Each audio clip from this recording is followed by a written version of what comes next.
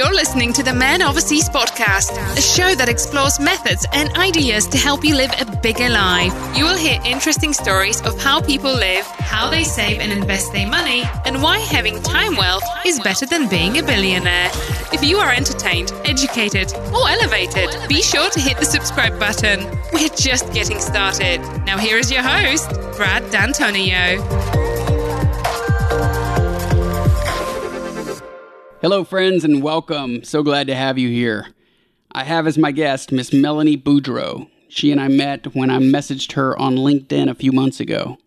So you may recall I said that whenever I come across someone who is a leader in the community, whose first priority is to serve those around them, I'm going to try to get them on the podcast.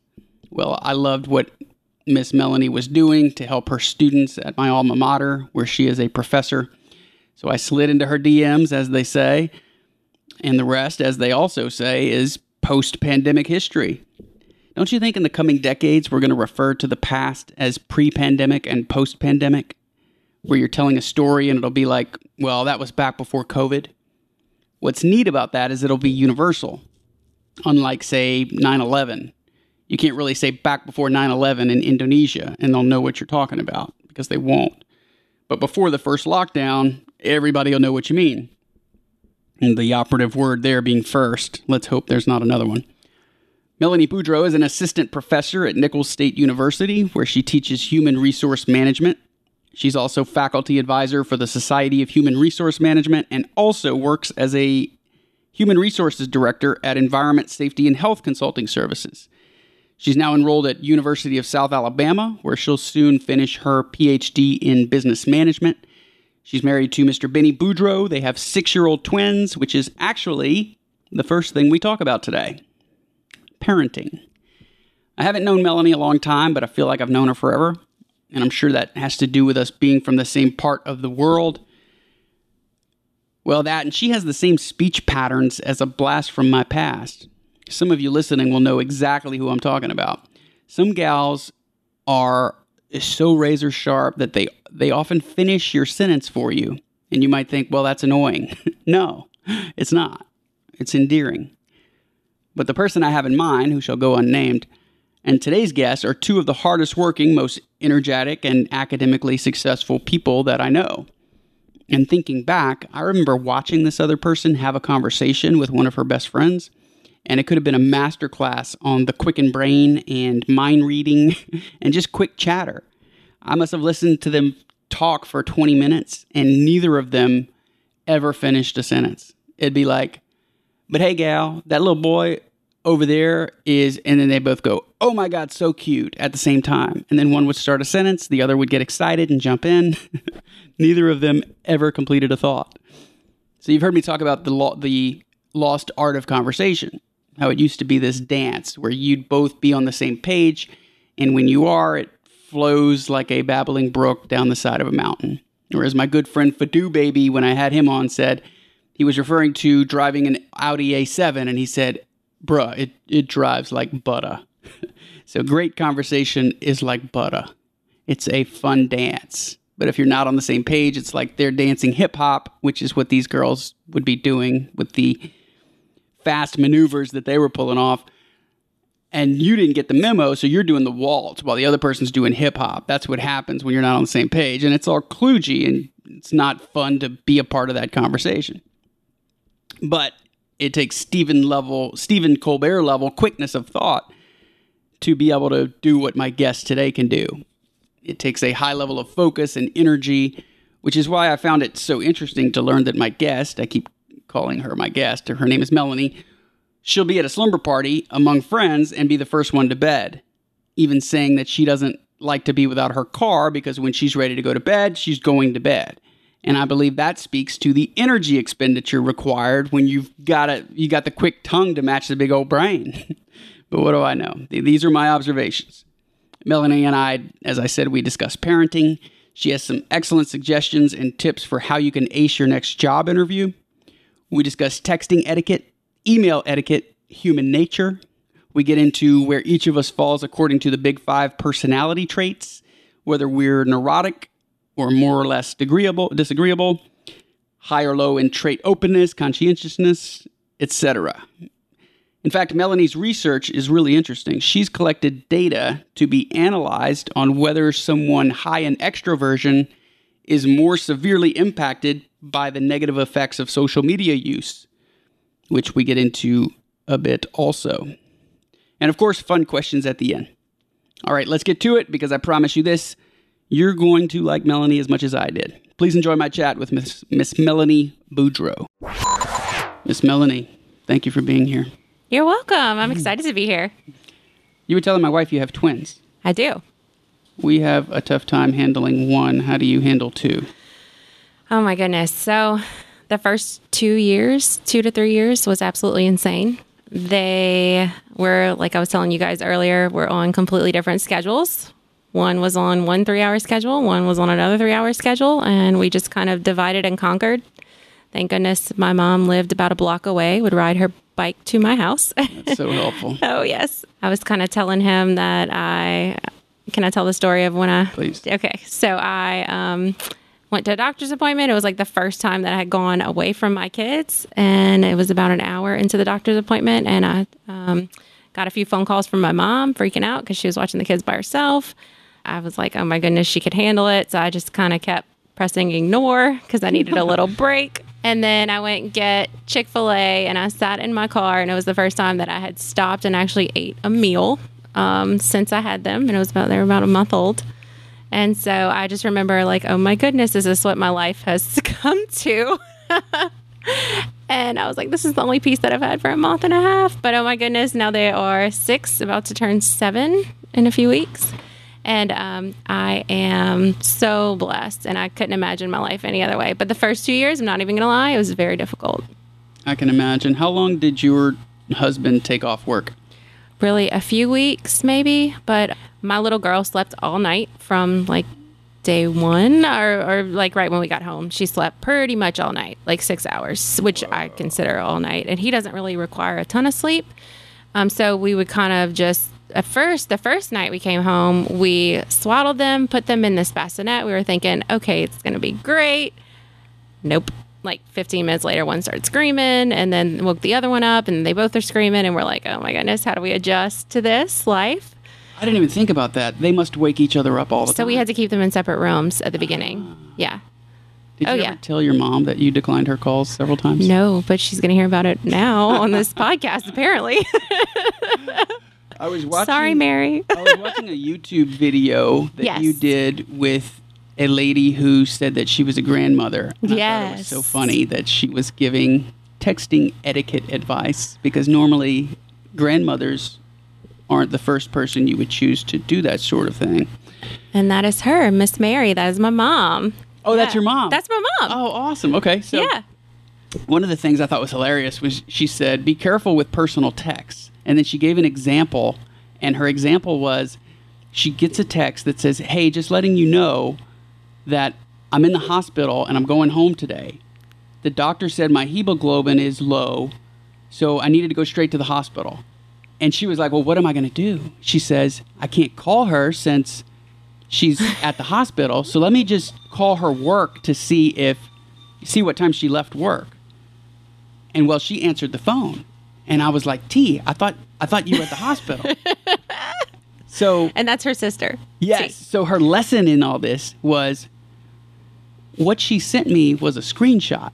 So be careful with your text. Yes. I'm like, oh my God, that's something my mom would do. Yes. Get a screenshot. I also thought it was hilarious that her first thought was, I'm going to call her work. Like that is that would be so foreign to me, but she's like, she knows everybody that works there. Yeah. Actually, whenever I found out I was having twins, I FaceTimed her. Because I had just left the doctor, and the doctor was like, okay, you're not having 1, you're having 2. Because I knew I was pregnant. I did the blood work and everything, and they did the ultrasound, and they were like, oh, there's 2. And I was freaking out. My husband was so excited, and I was like, what is wrong with you? You're insane. And we FaceTime my mom, and, you know, when you answer a FaceTime, you would think that she's, like, in her home or in a private location. No, she was at her sister's work at the bank. And so everyone at Synergy Bank found out that I was having twins before the rest of my family knew, because my mom was on FaceTime and she started screaming. Yeah. Awesome. Small town stuff. Small town, yeah. Thibodeau. She also said, be mindful when you send emails. Yes. She said that she had received a business email like at 4:30 in the morning on a Sunday. And she was like, I'm not going to reply at 4:30 on a Sunday. Right. And I was thinking, I don't know that they were expecting you to reply at 4:30. So some of her stuff was great. Y'all did this hierarchy of communication, but some of it made me laugh out loud. LOL. It's true. And I have kind of thought to be more mindful of that because I am an early bird. So I wake up at 5 o'clock and I check my emails and I drink my coffee or whatever. And so I send these emails. I used to send these emails out and I was like, and then people would call me at 6 or 7 freaking out. And they were like, oh my gosh, I just saw your, and people feel compelled they to do, reply? especially now after COVID. I find that people more are now always on their phones, always emailing, because that's how we've been communicating mostly through COVID. Yeah. And so I find that it's even more so now. People feel like a response, an urge more than ever. Interesting. Yeah. I'm usually better about this, of not seeing things through my own perspective, but I am so wired to not give a shit what time they've emailed me that they need to expect that I'm not going to get back to them until business hours. I love that thought, but not a lot of people think I that. know. They feel compelled to reply They do. as soon as possible. They get antsy and nervous. And my dissertation chair, he only works at night, and so he only sends emails at 2:30 in the morning. And when I first got an email from him, I'm like, what is going on? Is this is how he works, is at 2:30 in the morning, and that's how he sends his emails. But I love it because he sends it to me, and then I have the whole day to work on it, and I know he's not going to look at it until at night. So then I send it to him at night, and then he checks it, and then he sends it back.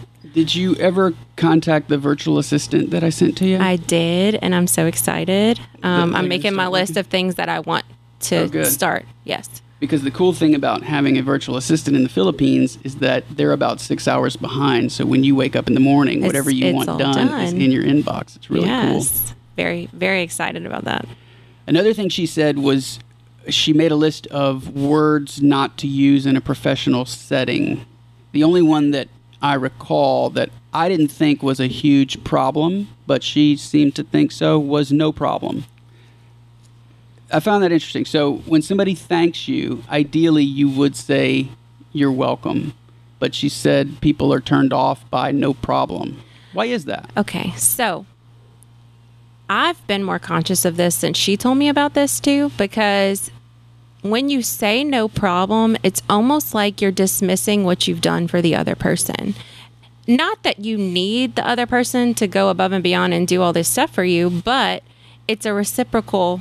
You need to say you're welcome, because if you went out of your way to help somebody and then you say no problem, it's almost like dismissing what you've done to yourself internally too. Agree. So I am more conscious of it and say you're welcome, because I also think that you should own what you've done to help that person. Does that make sense? Oh, yeah. I agree. Something else that was said on this video. I like the video. Oh, good. I'm glad you like it. 53 minutes. I'll link to it in the show notes. Because it's good information to have, because so many of us are working from home and doing Zoom meetings, and people don't know proper etiquette for this sort of thing. It's all kind of new to us. I'm a big believer in you have to manage your boss. And so one of the ways that I would manage my boss is by never setting the precedent that I was available between 8 p.m. and 7 a.m. I think once you do it, the rest of your career, you'll be doing that sort of thing. Is sipping coffee okay on a Zoom meeting? So, I love that question. It depends on who you're with in the Zoom meeting. So, if you are on an interview, I would not recommend that you pull out a coffee cup and just chill and sip coffee. And I know right now I have sunglasses on my head, and I can tell you guys a story about a student that had sunglasses on his head for an interview. But you don't want to look too casual, especially on an interview, especially if it's with your boss. If you're in a financial meeting, no. You need to show, the nonverbal communication will come across in a Zoom meeting. Not as much as if in person, face to face, but on Zoom, they can see, are you paying attention? I can see you can see if you're clicking through different screens, the light changes on your face in Zoom. So I could be like, oh, he's not paying attention. He's online shopping. You know what I mean? So you want to make sure that you're as attentive as possible. So I probably would not sip coffee unless if it's a friend's, coworkers, peers that you're really comfortable with, then yeah, I would. I was just thinking about Jeffrey Toobin. Is that something that y'all discuss in class? No, tell me.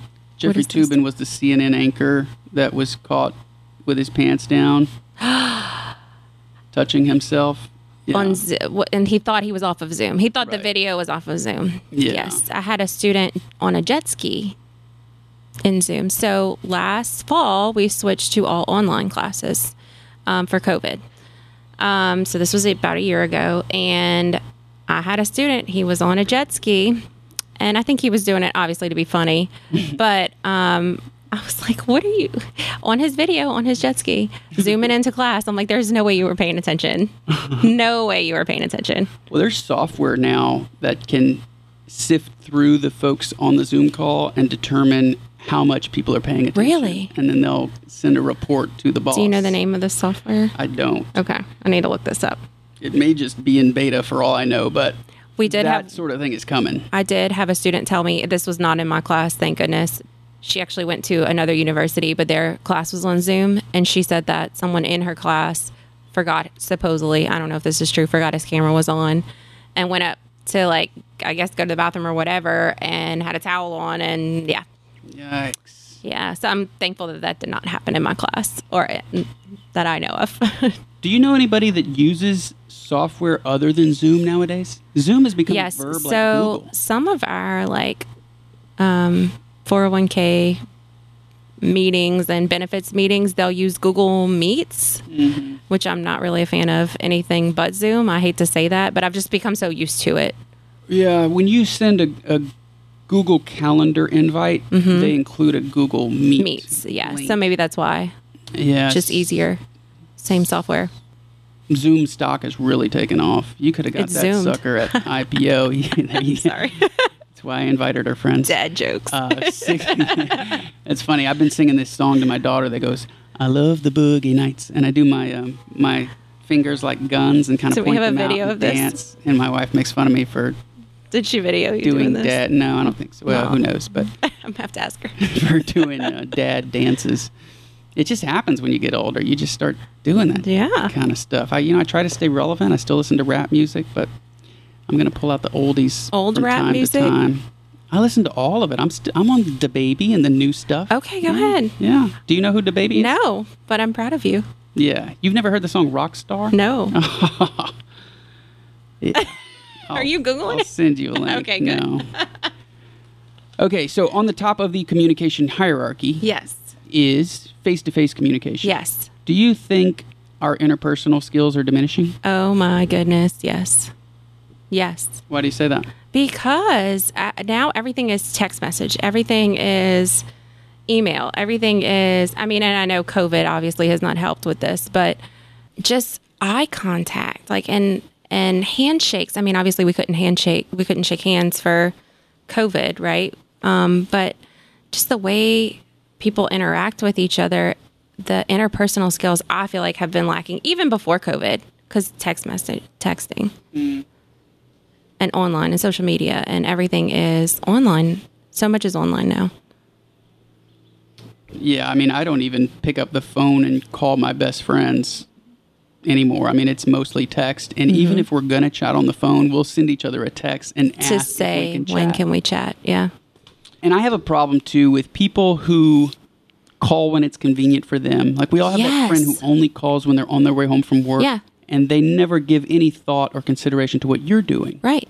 Maybe I'm feeding the baby or whatever. Right.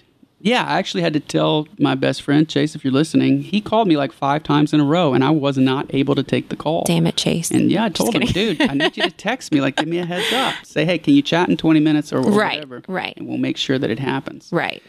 But I've seen things recently, surveys and stuff, that say young people don't like to be put on the spot. Right. Which they believe a phone call is being put on the spot because they don't have that time to react and think what they want to say. Yeah. It's crazy. So, like, my babysitter, if she listens to this, I love you. I was texting her the other day, and then I pick up the phone because I was like, it's too long to text. I'm just going to call.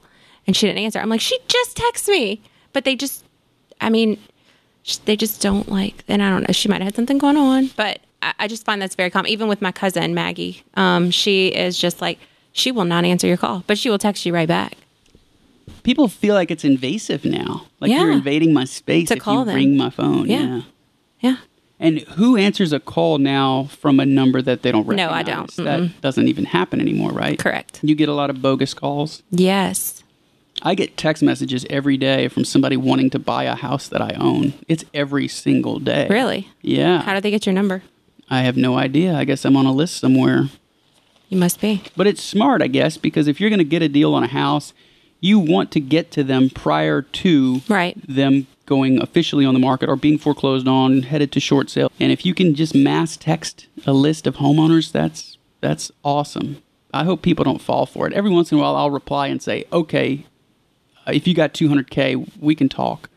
And, the house would be worth like $160 or something, and they go away. But it's crazy how often I am spam texted. Oh, yeah. And called. And called, yeah. It's getting out of hand. Yes, I just don't answer. I had a buddy who was telling me the other day that he was at a restaurant, and there were two young girls, probably 18, 19, behind the counter. And they were like hostesses at this diner. And he struck up a conversation with them. Were y'all closed during COVID? How long have you been working here?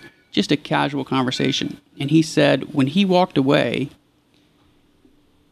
he turned around and looked at them, and they were like gawking, like tongues to the ground. And I told him, I said, why? You know why that is? It's because young guys can't do that. Young guys can't have a conversation. Right. Yeah. I get that. So a young girl is enthralled by an older man. I mean, this guy was my age, basically. Who can actually have a conversation. These girls are like 18, 19, and they're like, oh, I love this guy. He just actually had a conversation with me. Yeah. Crazy how easy it is to separate yourself nowadays as a young man. Very true. I love what you do to help your students prepare for the real world. Thank you. I got to witness it firsthand when I came down to visit you guys. Yes. Do you do mock interviews with them? I do.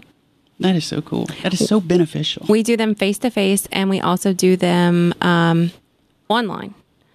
Because right now, a lot of the interviews have been Zoom. Before you get, you don't even get to physically go to the company right now with COVID and everything. So a lot of times we are doing Zoom interviews just for the first part. And then if we, feel like we'll call one or two in to actually interview them. And so we practice face-to-face interviews with my students, and we do Zoom Zoom interviews as well.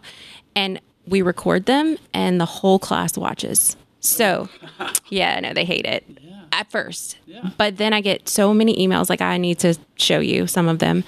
And I just start crying because they are like, thank you so much. I got this job.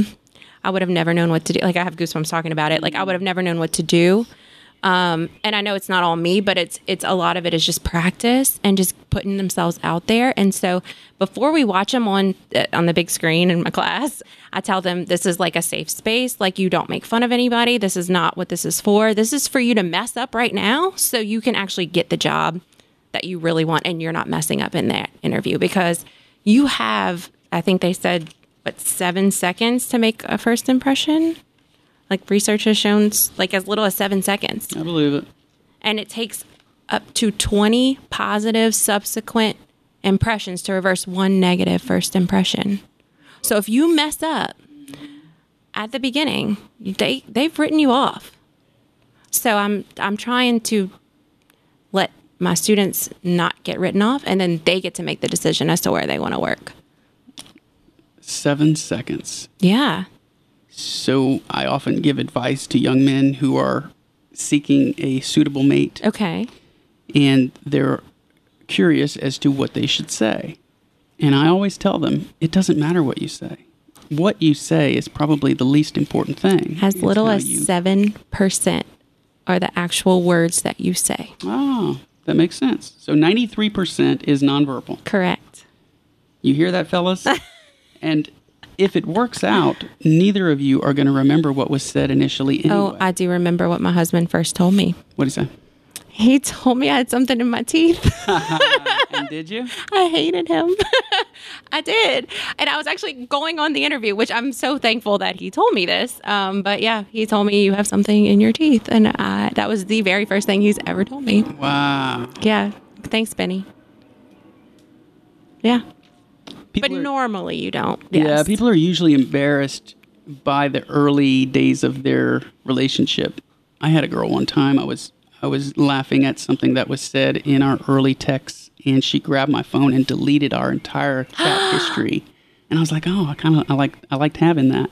But it's easy to see how Yes. one would be embarrassed by what's said in the courting phase when you eventually. Versus, yes. Yeah. So, is interviewing a skill set?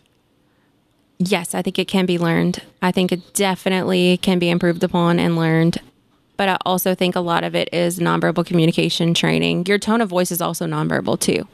So the way you sit, the way you hold yourself, your posture, eye contact, obviously, the way you shake somebody's hand. Like, I don't know if you've ever had a bad handshake, but that could ruin, like, or the people that crush your hand, or they are too soft. I hate when somebody like tries to shake my hand and they don't think that like I'm strong enough to shake somebody's hand. And I'm like, okay, thanks. You know, you should have a good handshake. You should have good posture. I think that all of that can be improved upon. The way you dress for an interview is so important. We talk about that. And Nichols has this great program where on the 3rd floor of the College of Business, we've had people that donate suits and shirts and ties and clothes. And all of our students that are College of Business majors get a whole outfit. If like they can go and shop basically. And so we call it our business closet, but they will be ready for interviews because they have shoes, they have ties, they have everything up there that people have donated, new or gently used. Some of them still have like tags on them. And so our students don't have to like go to Walmart or you know, JCPenney or wherever. We provide that for them. That's like the ante or the stepping up to the plate to be like everybody else. How do you then make yourself stand out? I think by following up, I have my students write handwritten thank you notes. They wrote you some. Yes, I loved it. Yes. Made my day. Made my week. All of my speakers that come in, we practice and how to write a good thank you note. And look, if you don't have time to write an actual letter, I have them send an email. But we talk about how to send an email, how to follow up. And I think just showing that you're going to go the extra mile and being confident in yourself.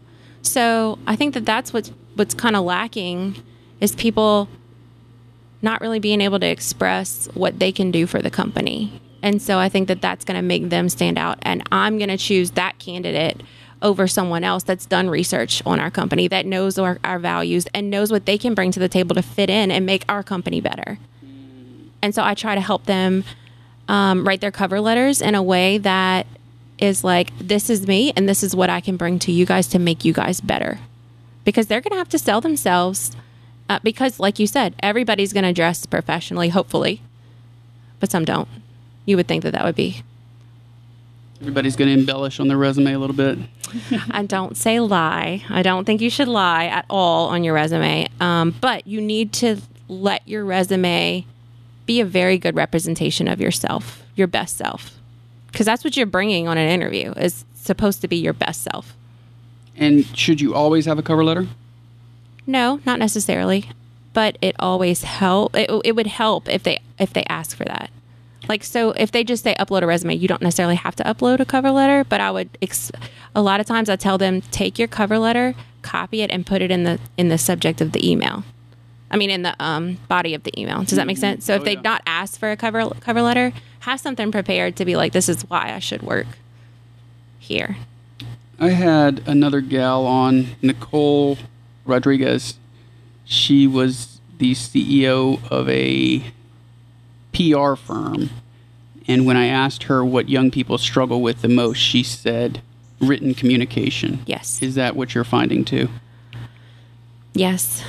That's one of the things, along with the nonverbal soft skills, that I try to work with them on. But the written communication part, I work with my students on how to send an email. And if you watch that Netiquette video as well, we talk about it on there. That email was very good. So I'm always surprised to see young people start an email with Melanie and then whatever. No, you've got to have a hi, a something, hello, how are you? And then you've got to skip a line after Right. the comma. Right. And she talked about having bullet points, which Yes. is so important because your email is going to be scanned before it's read. Yes. And so you want to make it easily scannable. Yes. And if you have questions, make them stand out. I always encourage people to put the question at the end, no matter what else you say. If you say at the end, can you get this proposal signed by the end of the week? That is compelling. They're going to probably reply to your email. And I tell people this a lot too, that the email that gets opened the most has thank you in the subject title. So these little tips are invaluable, and I'm so glad to hear that you're helping college students to prepare, because I don't know where else they would get that sort of thing. Me either. And so I tell them, share the netiquette video with your friends, people that aren't in college, whoever. Share it with your mom, dad, whatever. I think because it talks about like even texting tips, and I think it's just so invaluable because especially like, I don't know if you've ever worked with somebody that I would have to scroll 3-4 times down this email page, and it was paragraphs of stuff that I'm like, what is he asking me? Like, I'm so confused. And he would send it to so many people, and I'm like, I don't even read him anymore because I don't know what he wants. And I just pick up the phone and call him because I'm like, okay, what do you need me to do? Tell me what this is. Sum this email up for me. Yeah, people often don't think strongly enough about how something's going to be received by the other person. They're just too wrapped up in themselves to be that other directed. Like, okay, if I were reading this, is it clear what it is they're asking me to do? Right. And she says in there, read it over a few times to yourself out loud, or have somebody else read it over, especially if it's a really important email. Yes. And you're, really wanting something to get communicated, then yeah, make sure you go over that. Yes, and there are writing courses that you can take, because internet writing is different from what the writing was that you were taught in school. As an example, the 2 spaces after a period has gone the way of the dinosaur because of internet writing. So now it's more common to see only 1 space after a period. Another example would be your paragraphs should be kept to about 2 or 3 sentences. You don't want to have a paragraph with 8 sentences. Little things like that. Agreed, especially in an email. What more can you tell us about texting? Has that changed? One of the things I like to say is, or tell people, is that when texting started, when I was like 20, it was not cool to text with another dude. So you talked to dudes and you would text with girls. Really? Yeah. That's how far we've come. I mean, things have changed a lot. Wow. Just some texting tips. I would not text your boss unless if they text you first. I would not text somebody that you're looking to interview with. Like, that should not, unless if they text you first. And she says on the video, ask, can I text? Because I know one of our salespeople, this was years ago, not where I'm at right now, our salesperson texted like an older client, and he had a multi-million-dollar account with us. And he got so mad, he almost pulled all of his business from us because the salesperson sent a text message instead of picked up the phone and called him. Whoa. And it wasn't like a big conversation. It just hey, I'll see you here then or whatever. But that older man, so I mean, I think you need to also look at the generations too. I mean, I know things are becoming more tech savvy, but you don't want to send a text whenever it could mess up a multi-million-dollar account. I always felt like once you got into a texting relationship with a boss or a customer, that was where you wanted to be. Right. So right. view that as something to aspire to. Right. Right. And hopefully they do it to you first. Yeah. Yes. Especially if you're the subordinate in that situation. Correct.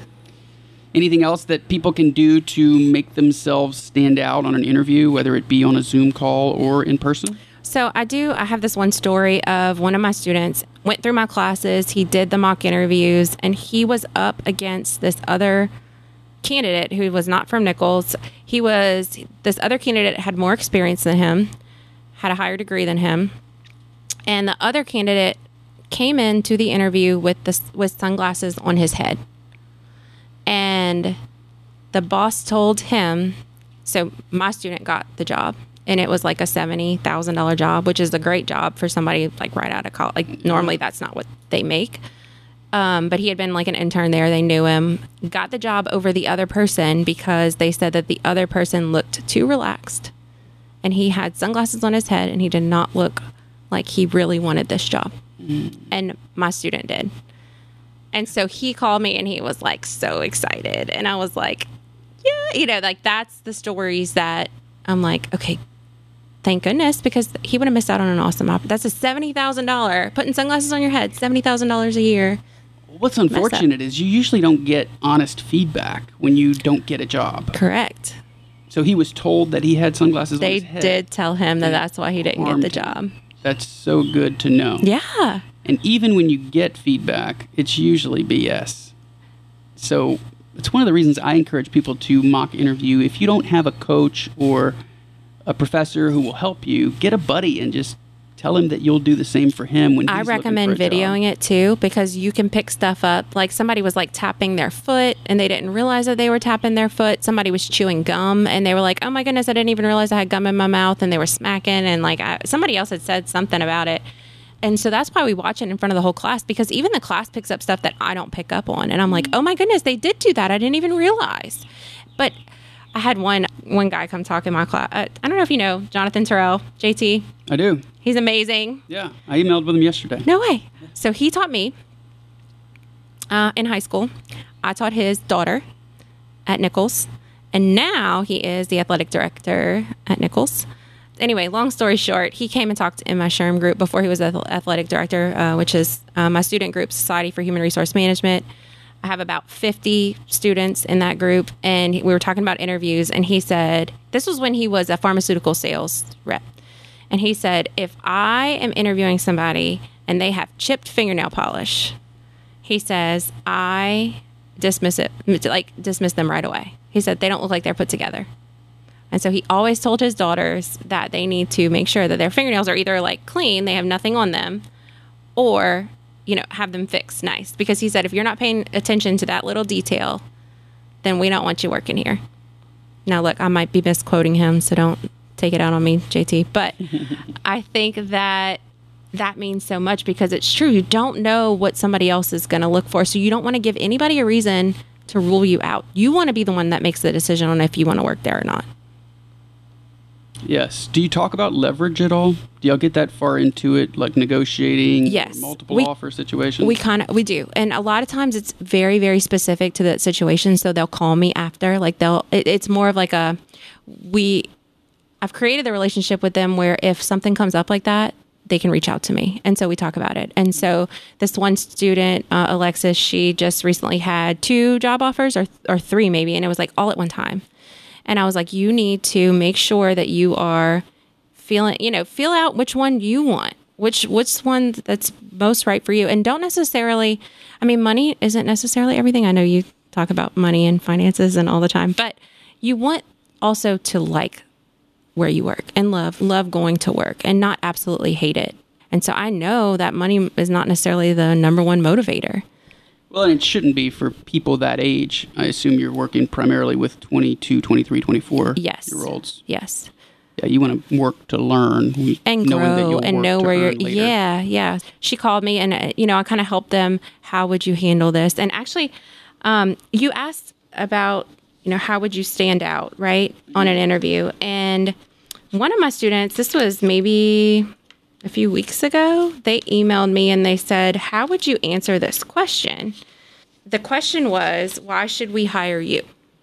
How would you answer that? That is a great question. It is always asked.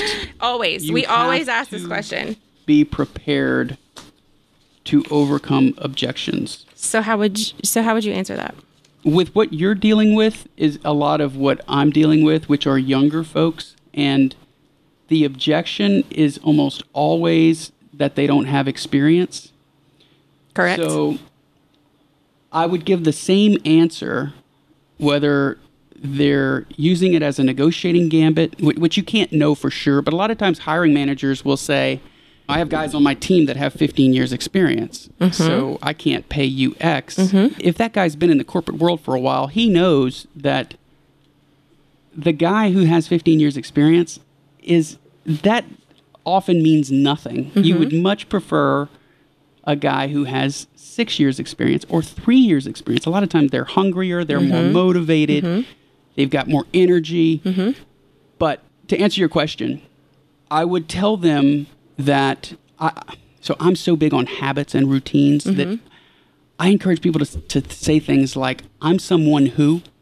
So, for example, the habits and routines that I've developed through the years have greatly benefited every organization I've been a part of. Great. And then you can talk about what those are, whether Yes. it's baseball or Boy Scouts. Then talk about those habits. Like, for example, my work day doesn't start until it's finished on paper. So when I wake up in the morning, all of my tasks are there. And the ones that I tackle first are the most difficult. So if there's a difficult conversation to be had, I once read a book called Crucial Conversation. You know, like mix in these little And be very specific. nuggets. Yeah. I want to do those things first because a lot of times when my peers are starting to drag a little bit at 2 p.m., I'm going downhill full speed because I manage my energy well. My habits and routines are in place to where I can put my head to the pillow at night and I'm worried about three things. Was my day productive? Did I do what I said I was going to do? Did I serve others? And if I did all those things, then I know it was a good day. Most people are just trying to get through the day. I'm someone who strives to get from the day. And this is how I'm going to make your company better, you know, by bringing this to you. Yes. If I come to work for you, I'll be on time. I'll work extra hard and I'll make you proud. I want to be on your team. Love it. And so I kind of very, very similar, is I kind of typed something up because he was like, oh my gosh, I don't know why I'm, you know, and he had never taken my class. This was his girlfriend had taken my class. And so she was like, help. So I kind of typed up a little something and I was like, obviously you need to tailor this to who you are as a person, but you would want to say like, these are my personal values and these values match your company values to show that you've done research on their company. I have the keys that you guys are looking to hire with these values. You want somebody who's honest, trustworthy, has respect for others. And this is what I have. And this is how I have shown this throughout my life. And like you said, give examples.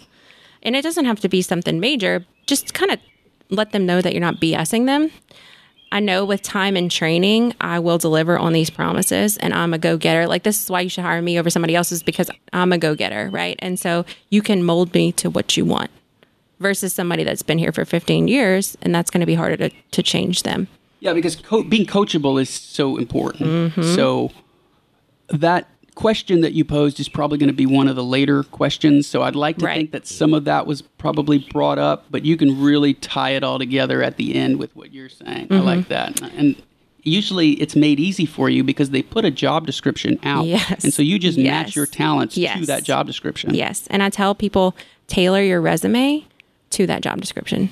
So like if they have what they're looking for in that job posting, that they're looking for a passionate, creative, whatever, you put those exact words on your resume because that's what they want. Yep. And usually the person that wrote that job posting is the HR person that's going to be hiring you. Yeah. And so that's exactly what they're looking for.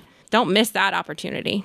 So in my sales career, what I tried to do was develop a champion in the account, which just means somebody that's going to go to bat on your behalf. So I would have to get them to different departments within the organization. But the same concept goes if you're selling a product or you're selling yourself. Yes. Build a champion, somebody that really likes you in the account, and then they can talk you up better than you can ever talk yourself up. Yes. Energy is important, right? Yes, very. They can't see me smiling. Talk about energy a little bit. Okay, so I tell my girls this often that I work with. Smile when you answer the phone, even, because people can feel that. You know, smile. And people can feel your energy even through a phone call, right? And a lot of times, even in a text message, I recommend if it's a friend or if it's somebody that you've on that texting basis with, put an appropriate emoji in there to let them know that you are smiling, or just put a haha or whatever, because sometimes people can read okay as you just the two letters okay. Some people absolutely hate that. They think that you're mad and they don't know what's going on. But if you put okay smiley face, they're like, oh, they're fine. Such a good point. This is one of the things that I think has changed through the years, along with it used to be uncool to text with guys, but it used to be among my friends. I'm glad you've gotten over that. Yeah, right. It used to be among my friends that we knew each other and would consider each other's personality when something was said. And therefore, you don't need to put a laughing face or a ha-ha or an LOL after what you say. But I remember the first time I did this, I was emailing with somebody I worked with, a female, and knew that it could have been misconstrued. And we obviously had a good relationship. We had worked together several years. But I had a sentence that I replied and put LOL after the sentence. And I thought, I'm probably going to be doing this the rest of my life. You probably will. Yeah. Yeah. But that's changed. I think because so much of communication, most of communication nowadays is written, that has totally changed the game to where a lot of people are going from an Instagram message to their email to their text Yes. to Twitter DMs. Yes.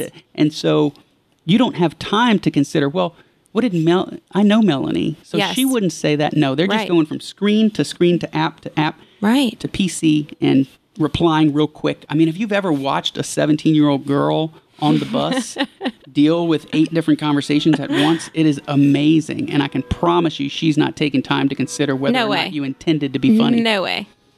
No way. Crazy. Great points. I agree. Okay. I was reading something that Mickey Smith said, PhD professor of management. That is one of my professors. He's actually on my dissertation committee. Yes, Okay, he was discussing a scholarship you recently received, I did. and he said you are a perfect candidate for this award. You're an exemplary doctoral student with a high level of intellectual curiosity backed by years of real-world experience. So let's talk about each of those. Intellectual curiosity It's a lot of and big words. your real-world experience. So intellectual curiosity, I looked up the word. I did too, because you Googled it. You said, I'd like to talk about intellectual curiosity. And I was like, let me just Google this just to make sure that we're on the same page. It's awesome. I Googled the word mendacious yesterday. What is that? And do you know... Well, No, I don't, obviously. I'm going to give you the definition first. Please do. Because this Mendacious. amazed me. Mendacious means not telling the truth or lying. Hold on, that was a default search engine that I don't normally use. I literally asked my 6-year-olds this morning, do you know what honesty is? Tell me what that means. And they're like, it's like when you're honest. I was like, okay, well, tell me, like, I don't know, Mom, that's a hard question. I'm like, okay, because I just wanted to see if they could, like, actually articulate what that meant. That's so They interesting. can't. You know what makes you likable, in addition to the other qualities, is that most people wouldn't tell a story that reflected negatively on their kids because they'd be Oh. so concerned that people would No. think their kid is stupid or whatever. No. I like that kind of thing. Okay, mendacious, given to or characterized by deception or falsehood or divergence from the truth, or from absolute truth is what it says. Do you know that there's a picture of Donald Trump No next to way. this? Can you believe that?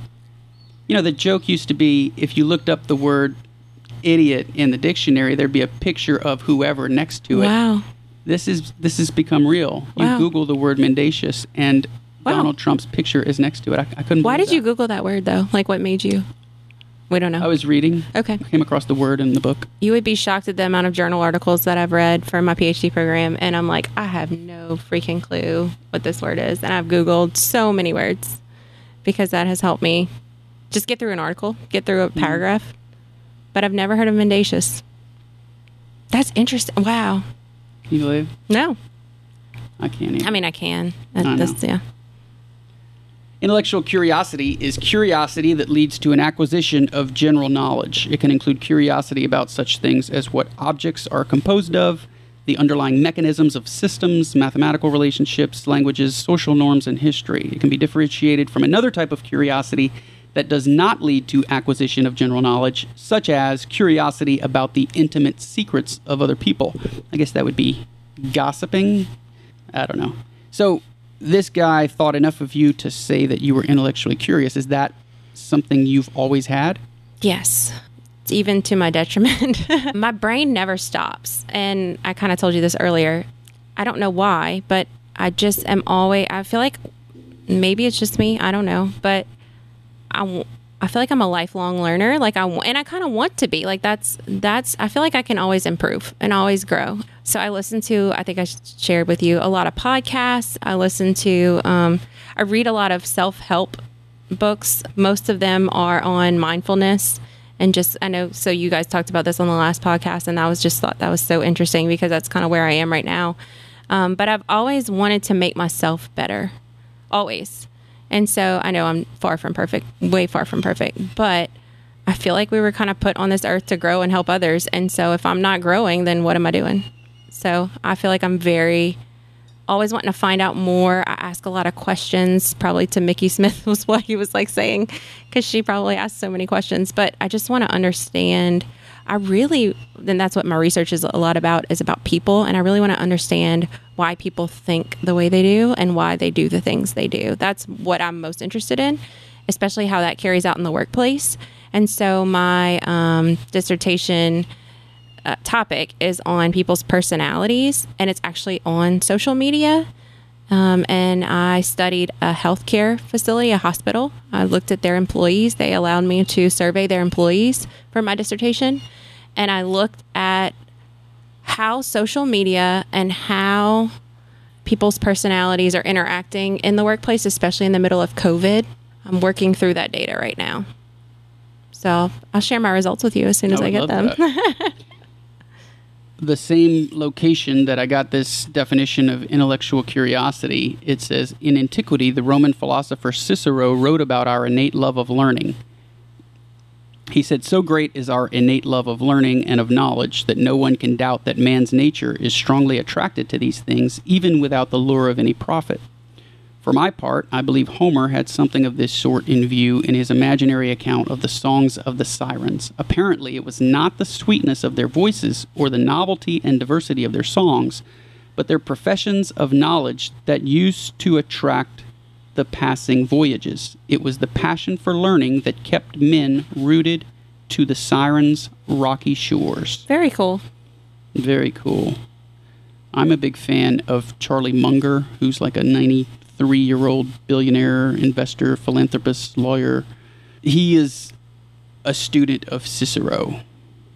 So much we can learn from the Charlie old Munger. school. I'm taking a lot of notes. Yeah, that you're Charlie throwing out Munger there. is Warren Buffett's right-hand man. Okay, I remember you talking. Those guys, they just read all day and they make big concentrated bets on people. So they study human behavior too. That's fun to me. People and companies. Big smile. You can't listen, but that's fun. That's fun to me. Me too. I like to think of myself as a student of human behavior and why people behave the way that they do. Yeah. Have you researched how strong the sex drive is, for example, that somebody like Bill Clinton could throw the prpresidency away over that urge? No. That's always fascinated me. I think my dissertation chair would frown upon that if I add that into my research. Yeah. There are just some urges so strong that people would throw away everything, and that's so interesting. Throw away their family and their job and even the presidency of the United States. I never even really thought about it like that. Yeah. Like what throws people off course. But so I'm listening to the Bible in a Year podcast. That one, I'm just like shocked at the amount of things that have happened over the years that like we still see happening today. Like people in family fighting. I feel like it's this human pattern of behavior, the way people have been acting. Like obviously we're not, as barbaric as back in the day, but I just find it interesting to see like the similarities and the parallels of even just today from years and years and years ago. Yeah, because human nature hasn't changed that much. I mean, I think we still have it in us to be barbaric. We have that capacity for violence. But we're so prosperous nowadays that I think people don't want to screw it up. Mm-hmm. It's almost an underlying recognition that we have it so good despite what we profess. There's a lot of complaining going on despite how good we have it. Correct. But deep down, they've got to know that... You have this smile on your face. Yeah, there's been so much progress. Otherwise, we'd see more conquering dictators and things like that. It's interesting. Well, the history of the world is conquering. And I feel like I'm learning a lot about that. And look, I've been to Catholic school my whole life since I was 4 years old. And so I still feel like just listening to the Bible in a year, like I'm learning stuff that I had not known or learned about. So I think that's even just history. It's very interesting. I'm reading for the first time the rise and fall of the Third Reich, and I've always been fascinated by how the cult of personality still occurs today. So I'm reading about how Hitler, who was an artist who spent time in poverty in Vienna and struggled to feed himself. He was so broke, but he wouldn't get a regular job. He didn't have any friends because he had an off-putting personality. How did he ascend to the top of the ranks in Germany? Well, one, he was a good orator. But today, whether it's Barack Obama or Donald Trump, we see that today where people follow these great orators and would run through a wall literally for those guys or take a bullet or whatever. That's always going to happen. You know, there were things that preceded the rise of Hitler, which were things like destitution and poverty and inflation. And when you get somebody who's a good speaker, there's nothing more powerful than the human voice to persuade you to do something. Yeah. Interesting. And that kind of goes back to the podcast that you guys had, the last one, talking about Eckhart Tolle. Yeah. And about the ego. And so I was listening to him on the way here, and he was saying that about the ego and about like Hitler. And so that was like his ego. And so he gets all this power, and then his ego just feeds itself, and it just kind of turns into this disastrous mess. And so how different that is than your presence and your internal. So y'all had kind of talked about that on your last podcast. You see a microcosm of that during COVID, where people want to tell others what to do. They thrive on that power. Yes. It's what Hitler did on a small scale. Like, he wants to have people subordinate themselves to him and pledge allegiance to him. And somebody who's walking around the grocery store just MFing somebody for not wearing a mask is seeking that power over them. They want to feel superior to them. It's disgusting. But it'll always be with us. It's human nature. I don't know if you listened to this episode. I think it was called Emotional Intelligence with Kisha. And she's a licensed and marital therapist. I'm writing this down. Okay. I didn't hear this episode yet. Yeah, it would be like a family therapist, yeah? Yeah. Wait, I'm trying to remember what she said. Shit, I don't remember. Human nature. I don't know. This happens from time to time. That's why we have editors. You're going to crop this out? This happened when I was giving the talk to you guys, the 3 things. Oh, yeah. And you were like, you forgot the third thing. And write in your journal. I can't believe that I forgot 3 things. They say it's easier to remember things in 3s. And I had recited that 100 times. I don't know what happened. Oh, can you tell them the tip about how you remember people's names? Did you tell them the one as it pertains to you, or the one that both pertains to most people? Well, there are certain things that aid memory.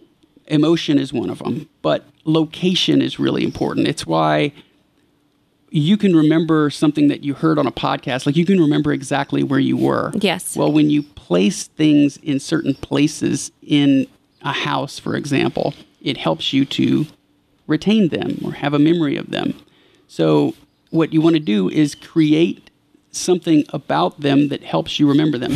So when somebody says "in the first place," that is derived from this memory palace. I did not know this sort of tactic for learning, which is placement. So in the first place, and then it'll help you remember. I was not aware of that. Okay. You asked me how I remember names. Okay, so one, you just want to non-obviously repeat their name. So if Melanie introduces herself, find a way to repeat their name back to them. But that's not what you did for me. No. Well, with you have eyebrows that go straight up, kind of like mine. And now they're going to think I'm crazy. So I told you that they make an M, and so I would remember Melanie real easily. So if you can find something about their physical nature that helps you to remember their name, like maybe they wear glasses and their name is Gabriel, whatever it is, something to aid your memory, or put them in a location. So if their name is Sunny, put them at the beach, and things like that. No, that's great, because I don't remember who said this, but like the sweetest sound in the English language. Yeah. That was in How to Win Friends and Influence People. Yes. Yeah. So the sweetest sound in the English language is somebody's name, at least to them. Right. So if you meet them again and you remember their name, that will leave a serious impression. And Right. so one of the things that I used to do is in my journal, since I was going to be writing in it anyway, I would write down people's names and underline it. That way it would stand out in my journal. And it happened so many times where people are like, how do you remember my name? Yeah. But I would think, well, I wrote it down when I met you, so it's kind of hard not to remember it. Right. But that leaves an impression. Today at Relationships. Starbucks on the way there, the lady was like, how do you spell your name? Like, because Melanie's not like necessarily the easiest name to spell, but she asked me how do I spell it correctly. So I ordered a coffee, and then I had gone back to get like a water or something, and she said it right. And then hey, Melanie. And like she remembered. And I was like, oh my goodness. And I was like, I'm so sorry. I didn't even ask you your name. And so I asked her name. And then by the end of it, we're like, great friends. See you later. Next time I come here, So it just kind of has that effect on you if people remember your name. It makes a difference. I think of it too, like we were talking about in interviews, how you want to be confident, but you also don't want to be arrogant. Right. So you have to balance that, Right. the two. It's kind of Definitely. the same thing with remembering somebody's name. Like you don't want to overuse their name in Correct. conversation because that can Yes. be a turnoff. Yes. I mean, it makes it obvious what you're doing. That's like the guy that grabs your elbow when he's shaking Oh, your I hand. hate that Like, yeah, more don't- than anything. Don't overdo it. No. Yeah. So do you encounter people on a college campus who lack intellectual curiosity? I don't think so. I think people like you just Googled are usually pretty curious. What I do think that there is a lack of is more courage to seek it. So I think people are always or tend to retreat back to what they've known, and it's almost like they don't want to put themselves out there to learn more because they're just so in their patterns or in their habits. Does that make sense?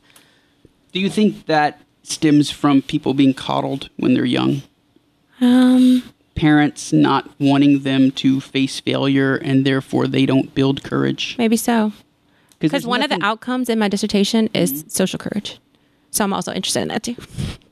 Love it. So let's talk about social courage. Let's talk about it. I was someone who had trouble walking up to people and introducing myself. Do you have a tip for how I could? Yes. Let me hear it. Okay. So I don't know if you've ever heard of Amy Cuddy. Have you heard of Yeah. her? Okay. Have you watched her TED Talk I think I have. where yeah. she stands like Superwoman? And anyway, so I did see it. I tell my students, you don't necessarily have to stand like Superwoman whenever you meet somebody, but you need to make yourself stand up straight because then that can actually change like your thoughts. So whenever usually, and she says this in that talk where she says, usually whenever we go into an interview, we sit like hunched down and we look at our phones, right? And we cross our legs and we make ourselves small. A lot of females do this a lot more than men. I feel like men are a little bit more, they'll take up more space, but, for the most part, you're looking at your phone, you're looking down, and that kind of brings this energy into you. And what you need to do instead is be sitting up straight, like psyching yourself up. So like your wife, whenever I walked in, she was like, "Are you nervous?" I was like, "Not really," but I remember I used to be terrified. Like I was offered the job at Nichols to go teach. One of my former professors, he was like, "I think you'd be great at this." I already had a job. I was working for my dad. I was his HR manager. And I said, absolutely not. That sounds terrifying. Like, I'm not. And he was like, just come interview. Just come. I prepped for this interview for days. I sweated. Like, I couldn't sleep. They call me. I go. I interview. By the time I'm done with it, I'm covered in sweat. Like, covered in sweat. I was so nervous. And they offered me the job, and I turned it down. I was like, nope, this isn't for me. One of my favorite professors, and I work with him today. His name's Dr. Luke Cashin. He called me and he was like, you need to do this. You would be great at this. Your heart is here. And I was like, you're right. I would absolutely regret it for the rest of my life if I did not take this jump. And you asked me, like my parents are both entrepreneurs, right? And so I think that kind of gave me, like I talked to them about it and they were like, you need to do this. If this is in your heart, this is what you need to do. But I don't know if everybody has that support. And so I think that it's important to have that. So anyway, so I turned it down. Now I'm not afraid. Like, I'm just like, I've done it so many times that I'm like, it's kind of routine to me. Yeah, force yourself to do it. Yes. I remember taking my nephew. It was a water park when he was 11, and we went all the way to the top. He walked all the way down without me knowing because I went on the slide first. Yeah. And I had a talk with him when we got down there about What'd you courage. say? That's the feeling that people get before they get up to do a presentation in my class, before they do the mock interview. But get it out now. Yeah. Practice now. Get that courage up now. Then they're more prepared. They're ready. They're gonna attack. They're gonna attack it. It's all mental. Yeah. It's so mental. I told him that you're going to encounter things that you fear the rest of your life. You want to start now overcoming those fears. It all gets easier once you do it. Force yourself to do it. Close your eyes if you have to. I bungee jumped at 35 years old. I never thought I would do that. I wouldn't do it again now that I have a kid. I was about to ask. The support thing is huge. You don't know what other kids experience, what their experience has been at home. Like, I remember the first time anybody ever told me they were proud of me. I was 18 years old. And it was like being told, I love you by this guy you're obsessed with for 2 years, and he's never told you. I was just like, it was just this overwhelming feeling of, not only is he proud of me, but he's pulling for me. He wants me to succeed in life. And so I'm going to think about that every day. I want to impress him. Right. So that's why mentors are so important, and having people that you respect and admire, that you can look up to, that you want to impress. Those people you don't want to let down. Those people are so important. Right. And I'm sure you are that for a lot of people right now. Well, thank you. That's why I'm teaching. I've always, and literally when I was 3 or 4 years old, my mom's like, she's going to be a teacher. Like, I wanted to always, that's what I've always wanted to be. But whenever I got to college, I was trying to determine my major, and my mom's like, okay, I know you want to be a teacher, but you can't because you're not going to be able to support yourself. That's what she said, because she's a teacher. Anyway, so she convinced me to go through business, HR, and thank goodness I did, because it worked out, and now I'm a teacher. And I know you don't do it for the money. You told me Absolutely how much not. you make. Yes, I took a huge pay cut to go back to Nichols to be an instructor. But now they just offered me an assistant professor position. I start in August. So I'm moving up. I'm excited because I'm finishing up my PhD. So it's called ABD, all but dissertation. And so I'm super excited that they, fought for me to stay on and get me that role. So that's not the role that you're taking after your schooling is done? So that is it, yes. Oh, okay. So they're giving it to me in and August. And your salary is doubling, correct? Almost. Wow. If I gave you a number of $65,000 and said, is your salary over or under that right now, what would you say? Right. As a just professor. at Nichols. So, I work at ESNH I know you have another too. job, yes. Okay, all right.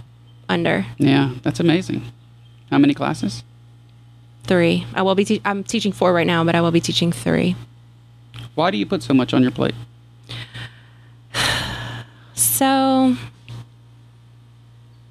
I like to help people, and I like learning. I like working in HR because then I get to bring that practical knowledge to my students. So it's not like I'm just like, oh, here's what the book says. It's like, this is what we're doing. Yeah, that's awesome. The most helpful class I had in college was with a guy named Dr. Chris Cox. I don't think he's there anymore. Was he there? But he was marketing, right? And he had us do a mock sales call. He recorded it. And I've told this story before, I think on the Josh Lusky when Josh Lusky was a guest on the podcast. But the only thing he gave me bad marks for was the rapport building aspect of it. Okay. And I hated that because I don't even like play fighting. Like, don't throw a slow fist in the air at my face. I do not like that. We're going to end up actually fighting.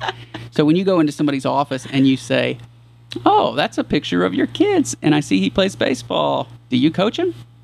I don't like that. It's fake. I don't want to be fake ever. I just want the real deal. So the fact that he gave me bad marks, and he's not going to listen to this. He's an awkward bastard sometimes. So for him to give me bad marks for building rapport, I couldn't believe it. You felt real bad. Yeah, I remember it the rest of my life. Obviously. But Dr. Cox, that was so helpful. So one of the things your mom said in the Netiquette video was that in the corporate world, you want to address females with MS period Yes. in their name. I had never heard that before. Really? I wonder if that's Louisiana specific because No, I think it's more formal. you call your friends' moms Miss, right? Yes. You always have. Yes. Where I come from, we call each other's friends' parents by their first name. What? Yeah. Where you come from? It's a jungle in the Amazon. Houston. It's like just that in kidding. I'm Houston. Yeah, I always Really? thought it was weird too. I but feel like I was that's- in 9th grade and my best friend's dad was Bruce. I mean, Bruce. yeah. Straight up. It felt Bruce. disrespectful. I feel like that. Yeah. It felt But I disrespectful. mean, maybe it is this other thing. It's a But culture, yeah. she was meaning like don't call them like don't title MRS if they're married or MISS. The most formal or the most appropriate is MS. Period. Like Miss whatever. Like even if you know that they're married. Why is it that parents who have success in business often want their kids to be doctors or lawyers or academics? My parents didn't push me for that at all. Like at all. It's all internally driven for me. You hear it a lot in minority communities, like Asians who own a nail salon or Arabs who own a dry cleaner business, and they do really well, and they end up building a bunch of them, and because they're diligent savers, they build all kinds of crazy wealth, which means they can send their kids to any school Right. that they want. But it's like they never encourage them to go into business, and that always surprises me. I guess doctor, engineer, lawyer is more prestigious. That's the only thing I can gather. Maybe. Or if they feel like they've worked so hard, like maybe they don't want their kids to go through that path. I don't know. I know you know doctors that work their tail off. Huh? That's true. Yeah. I'm not Very really stressful. sure. Yeah. So sure. you're researching entrepreneurial personality? I did. Okay. Tell me about that. Okay. So my dissertation chair, he is Dr. Matt Howard. He is big on entrepreneurial personality. And so we did a meta-analysis. Have you ever heard of that? Yeah, it's an analysis of analyses. Good job. Wait, I want to back up. So Okay, back up. if I impressed you with that, I'm going to really unimpress you with this. What's this? What is a dissertation? Okay, so a dissertation is like your final research paper for a PhD program. And does that take an entire semester? Oh, it takes a year at least. I started on mine last September, so And you get I'm ahead of the check-ins? game. Like- I'm ahead of the game. Like, hey, I'm a quarter in. Does Yes, this look good? we talk about there's chapters, and I send it to my chair. So like the first chapter is the introduction. You have to go through school, all of the PhD program to understand how to set up a research paper. How do you build your conceptual model? What scales are you going to use? The scales have to be valid and reliable, right? Like you can't just say, "Oh, I think I'm going to ask them this question." No, the scales that you use have to be validated, reliable, and they teach you how to conduct research to where you're minimizing bias and error if you can. But the goal is to basically come up with a unique research idea for your dissertation that can kind of launch you into future research that you can get published, right? But my research that I'm interested in is personality and how that kind of affects the workplace and outcomes at work. And so I want to kind of bridge the gap between academia and research because I know it's getting better, but I feel like a lot of research hasn't been practical. It's more like research just for the sake of researching, but I want to bring it to the workplace. And so it's kind of cool that I'm in both worlds. You know, right now I'm an HR director and I absolutely love it. I love the people there, but I get to kind of apply and see what I'm learning, right, in my research in the workplace. That is cool. Did you hear about the research that James Lindsay and Peter Boghossian did? No. They did a paper on, and it was published, on the promiscuity of dogs at dog parks. No. And like rape in doggy culture and things like that. It was all a BS study, but they were proving the ideological bias of academia. So they used verbiage from Mein Kampf, which is Adolf Hitler's manifesto. They produced this study that didn't mean anything, and just to see if they could get it through. Get it published. And they did, yeah. Huh. So you sent me, I imagine you do some things with the Big Five? Yes. So, okay, the big five. Openness, conscientiousness, extroversion, agreeableness, and neuroticism. The two that I'm specifically looking at for my dissertation are extroversion and neuroticism at work. So those that score higher on extroversion, I want to see how social media, because there's been, and I'm looking at effective events theory. So it's basically like how people are affected by certain things and how that, based on your personalities, I feel like I'm proposing that some are more affected than others. So I'm proposing that extroverted people will see this stuff on Facebook and they're more extroverted. And so maybe that will affect them differently in the workplace than somebody who is more neurotic and what they see on Facebook, and how does that affect them in the workplace? And so I'm totally makes sense. How cool is that? Yeah. So I'm excited to see my results. I haven't gotten that far yet. Like I've collected my data, but I'm still working on analyzing. So you're high in extroversion, I imagine. Yes. High in openness. Yes. Lower in neuroticism. I hope so. Conscientiousness. I'm super high in conscientiousness. Yes. That's probably one. Extroversion and conscientiousness. I'm interested. Where do you fall there? Pretty agreeable. I'm trying not to be as agreeable. I think you have to be less agreeable if you're going to succeed in the corporate world, right? Yeah. So I struggle with that because I feel like I'm a recovering people pleaser. It's gotten me this far, but I need to kind of, my friend said I collect, one of my best friends, she said I collect people. She said I always want to help everybody. And she's like, we need to stop. Like you need to stand up, like I need to like preserve. Yeah, there we go. People, I say this a lot, but people will value their own time about 1,000x to what they value yours. Yeah. Usually it's 1,000x to 0. So if you're too agreeable, people will take advantage of your time. Yes. Your time means almost nothing to them. Yes. They will exploit you and use you and spit you back out and not even give you a thank you. I would be, let's see. Can I guess? Yeah. I think you're extroverted to a degree. Very open. Let's see. I think you would be a little bit lower on agreeableness because I feel like you would stand up for yourself and value your time. I don't know. Am I right? What do you think? I think that I'm about 70-30 if I could apply a percentage to extroversion because I enjoy solitude a lot. I could just spend time in my head and really enjoy it. Just coming up with stuff to ponder and think about. I don't need to be the life of the party, but oddly enough, I was telling my brother a story the other day, and I said, I used to tell this story at parties, and he said, I remember.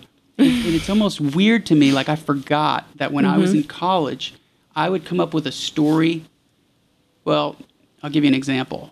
I was following an ambulance on I-10 in Houston, and one of the back doors, there's 2 back doors on an ambulance. One of them flew open, and this box comes tumbling out and hit the front of my car. So I stopped, I pulled over, and I had to wait for traffic to subside a little bit before I ran out in the middle of the interstate to get this box. Well, when I opened it, there was a human toe in there. Stop. So I called a tow truck. That's the kind of story I would tell. And I forgot that I used to do that. And so it's no surprise now, reflecting back. You had me all sucked in, and then I'm like...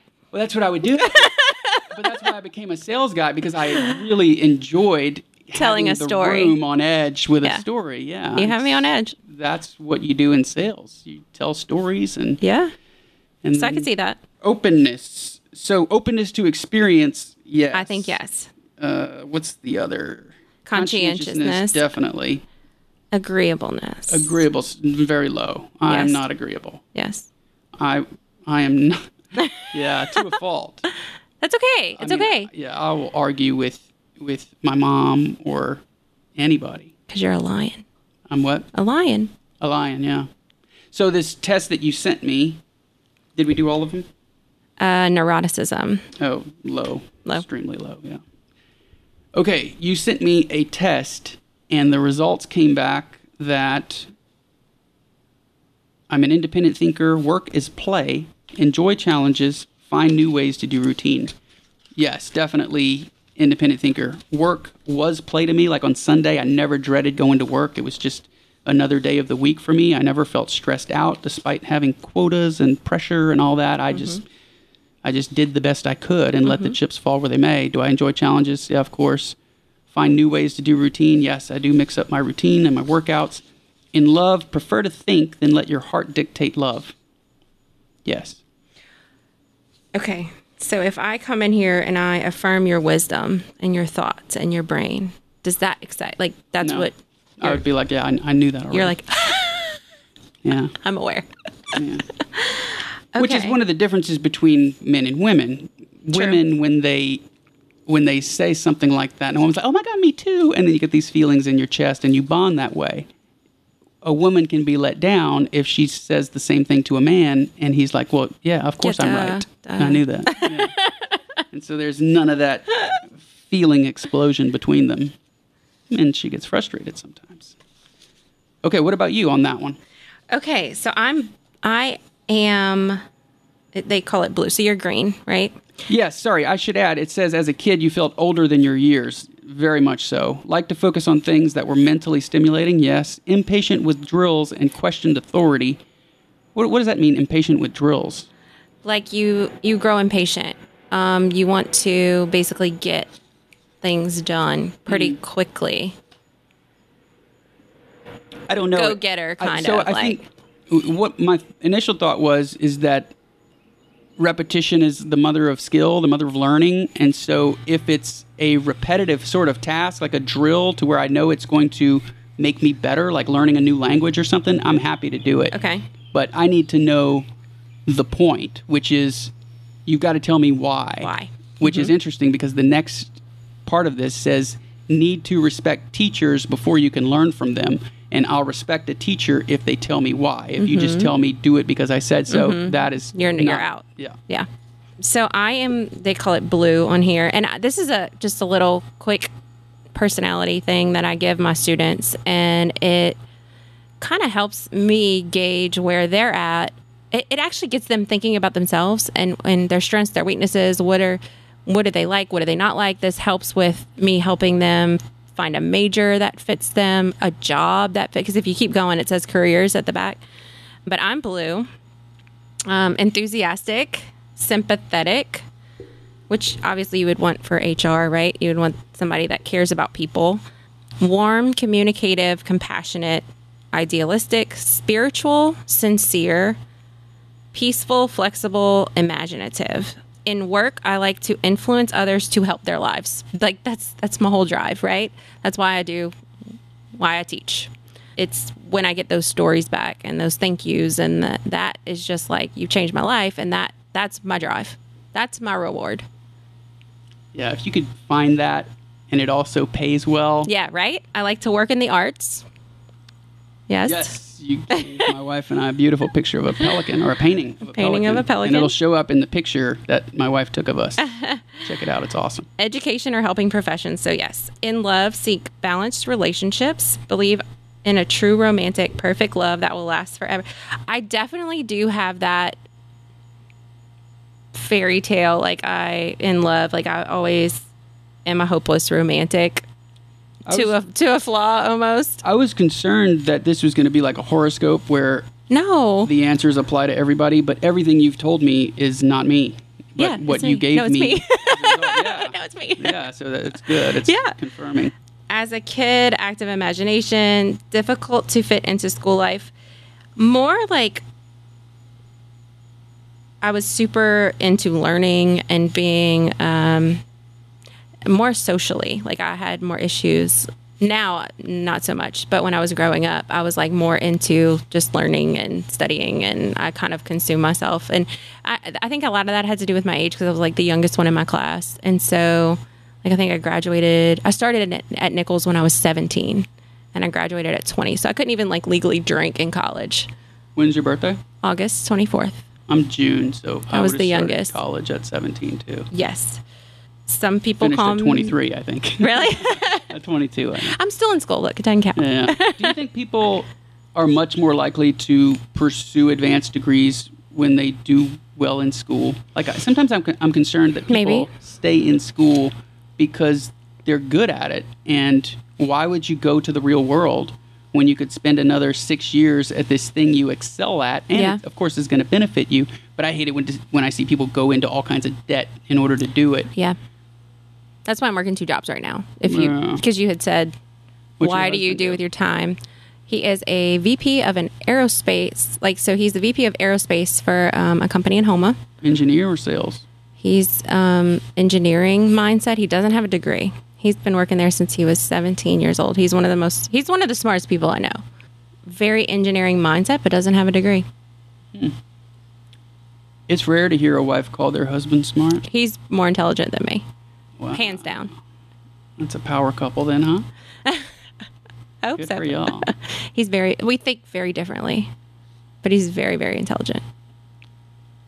My wife and I once did a substance, and Where is this going? she opened up to me in a way that she had never before, and I did the same. It was reciprocal.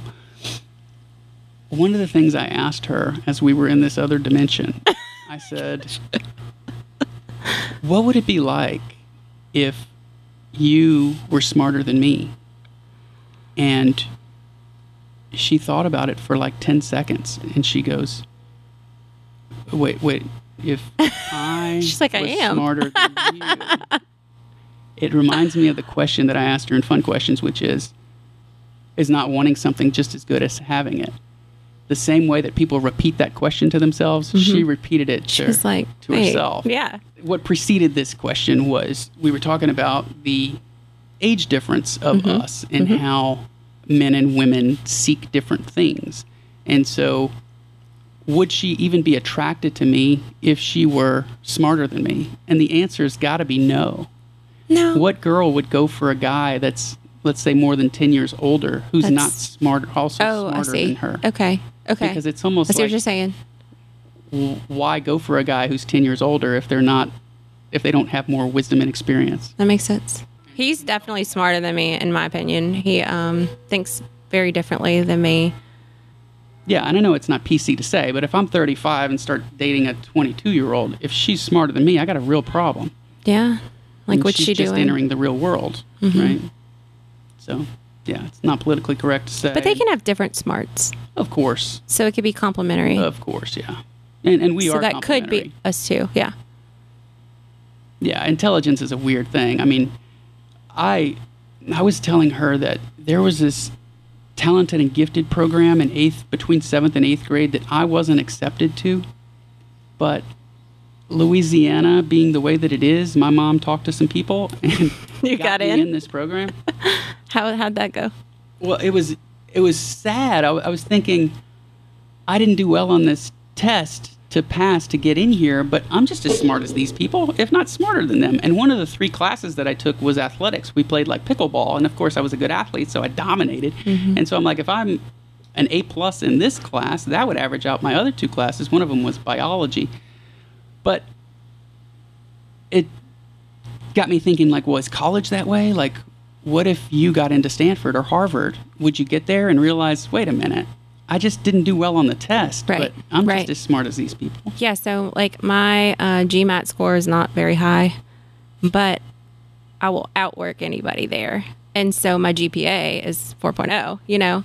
Yeah. So, but I'm not a very good standardized test taker, but I'll outwork anybody. And that's what I told my current boss. And he was asking me when we were kind of going through, like, you know, what do you want to work here? What would it take for you to come work here? That kind of stuff. And I'm like, I'm telling you, so I've gotten to the point where I'm like, I'm not trying to be cocky. I'm not at all, but I'm going to outwork. Like, I'm a hard worker. Yeah. That's good. Like, know what you have. When I was young, I was a really good poker player, like before it became mainstream. And one of my main approach was usually slow playing. And what I relate that to about my personality is being understated, which is something I've been told before. It's kind of like with the podcast. I had a guest tell me, I didn't have any idea that you had this intellectualism about you. And it's because I don't talk a lot. I prefer to listen. Whatever intellectualism I have, it's probably stems from all the listening that I've done, and I like to read, and that's... Which is a skill that not a lot of people have, is listening. Oh, I know. It's getting worse. Yes. So that's like, we have these classes on talking and speaking, but active listening is a skill that, I mean, I still work on it, but it's like people are constantly thinking of what they're going to say next while you're talking, so it's hard to actively listen. You know what I think part of the problem is? I've tweeted about Jimmy Fallon recently. I said, if Jimmy Fallon was a faster thinker, he wouldn't have to laugh so much. So what he does is he's interviewing somebody, he'll laugh for 10 seconds. And thinks about what he wants to say. Yeah. So that means he's actively listening when they're talking? Perhaps. But if he thought faster, he wouldn't have to go on and on with this fake laugh. You know it's inauthentic, this laugh. So what I'm getting at is if you could work to think faster, then you could be a better listener. Yes. Because it enables you more time to focus on the person speaking, and then you can respond quicker. But people aren't thinking fast enough, therefore have to use the time that they should be listening to think of what it is they're going to say. That makes sense. It's also a selfish thing. People who are more selfish are not going to be as good of listeners.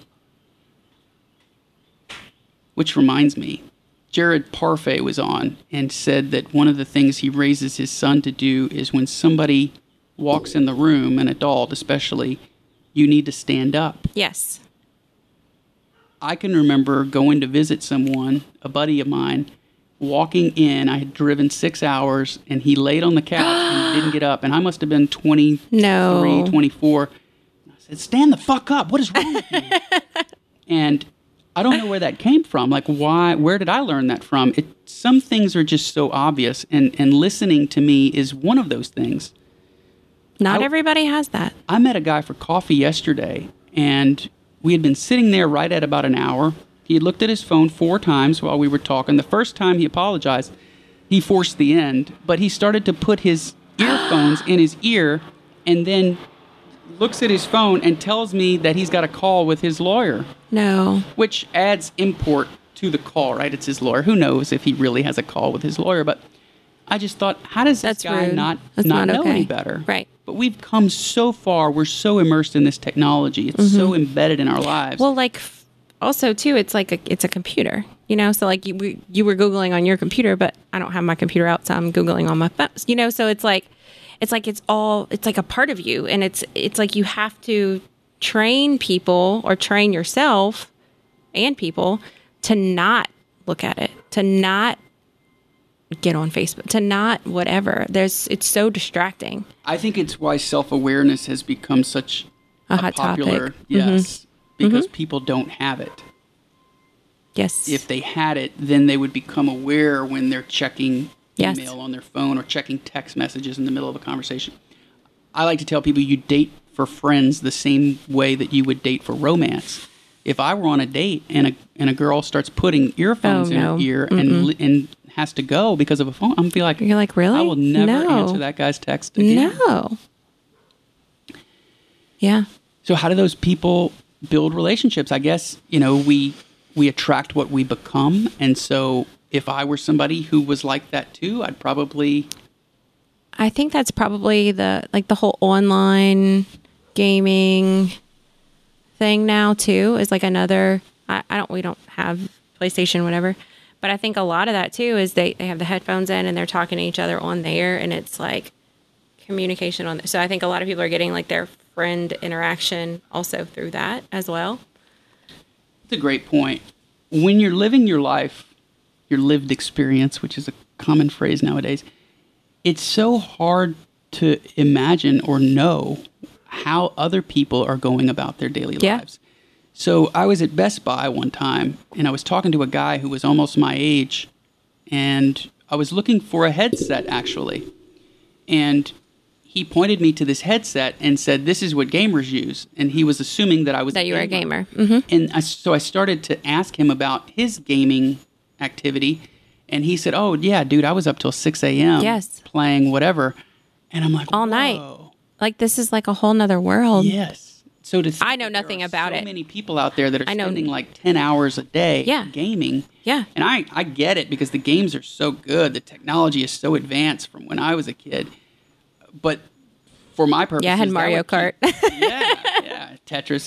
That would keep me from playing because I know how addictive it could Yeah, be. I don't even, because I agree. I would probably want to play often, whatever. So I don't But to even me, have that's it. one of those obvious things too. Like, why would you want to play stupid games and win stupid prizes? Don't you contrast that with the real world? Don't you want to win in the real world? Because you don't get anything for winning there. And it's been proven too that most people get depressed Yes. as a result of that Yes. sort of thing. It's almost like a drug. It's Yeah. almost like another, like an escapism. yeah. I wanted to ask about the human resources case competition. What is a human resource competition? Okay, so they didn't have it this past year with COVID, but I would bring 4 to 5 students, and they don't get any extra credit for this. This is just like they just volunteer. And we kind of go through a little bit of an interview process depending on how many people want. Usually I bring one team, and we compete against other schools, and we get a business case. And so it's an HR problem. How would these students solve this HR problem based on what they've learned? And then they have to present the case to HR practitioners. And we competed against other schools. And Nichols has won every year. We beat LSU, we beat Southeastern, we've beat. So I've taken these students every year except for COVID. Same students or a different group? Different group. And they take what they've learned in the classroom and they apply it. And they present this case. They go through what's the problem, what are some different alternative solutions, what are we going to run with, what are our action strategies, and kind of go from there. How would we implement this in a company? Looking at the HR laws and all that. And they came up with like an action plan, and they knock it out the park every time, and it's awesome to Is it see. written or do they? It's a written case, but then they also do the presentation part too. And there's a panel of 3 or 4 There's a judges? panel of, I think, 4 to 5 HR professionals in the state of Louisiana. How do they grade them? So they have a rubric, and the rubric is just basically, how are they solving the problem? Who's the, most knowledgeable, I guess, about the problem? How are these people presenting the issue? Are they dressed professionally? And so they give us this feedback. It's awesome feedback. And I give them copies of it. But they also go in and nobody knows the school because it's different kids every year. And so it's not like you've seen the same ones, but they can't say what school they're from. They can't dress in school colors. So That's a big deal because you will really get screwed playing baseball and there's an umpire. You're playing against LSU. yeah, you can't wear school colors. So they wear black suits with white shirts, and they go and they've knocked it out the park every single time. And so And you're it's the coach? yeah, Awesome. yeah. So, What does that prep look like? So I am not allowed to help them solve the case. I'm allowed to help them practice and get prepared and make sure that they kind of are ready to go. And so we talk a lot before they even get the case. I don't get to see it. They even we talk about the best way to give a presentation. We do practice presentations. How do you dress? What are some tips, for solving this, solving any case? How would you structure this? And then they run with it based on what they've learned and the research that they do as well. So I give them the resources to go on the Society of Human Resource.org. They get to go on the Department of Labor's website. I give them those links to where this is me as an HR person. This is where I would go. Have fun. And they knock it out the park. It's awesome. So fun. So fun. So are most of these kids going into HR? Yes, almost all of them. And a lot of them have gotten jobs from just doing this and networking with people. Awesome. Yeah. What percentage are female? Roughly. 75. A lot of people in the corporate world get disgruntled because they feel like HR has too much power Yes. and they don't believe it's right that Yes. someone who may be inferior makes a decision on their livelihood. Yes. How do you feel about that? I agree I tell my students, you are there to help these people and you are there to protect the company. But you are not the police. You have to enforce policy. I get that. But don't let the power go to your head, because too many people do. And that's why people don't like HR. And you want to be the person that people come to when there's an issue. You want to be the person that you can listen to people. If you don't like people, you should not be in HR. But you need to be humble and stay humble, because if not, nobody's going to come to you. Has your company changed their diversity hiring in recent years? So they're pretty diverse. Like, we have not had like an affirmative action plan. That's usually governed if you're like a federal contractor, but we're not. But they usually pretty much hire a lot of diverse people. It's more, can you do the job? This is hard work. Our guys go in these tanks and they clean and they work long hours, and there's a lot of diversity. And I think it's been that way for a long time. You remember the book Freakonomics? No. Stephen Dubner.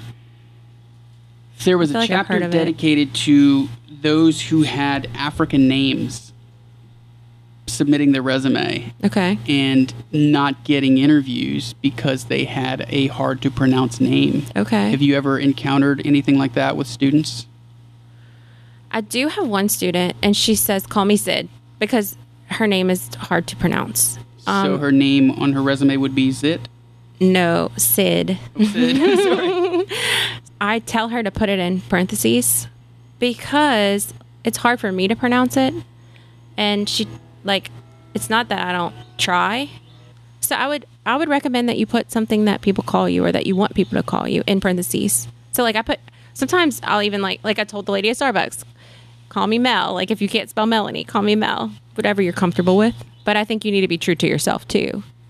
I think some listeners outside of the southeastern United States will find it funny that you are a Boudreaux who lives in Thibodaux.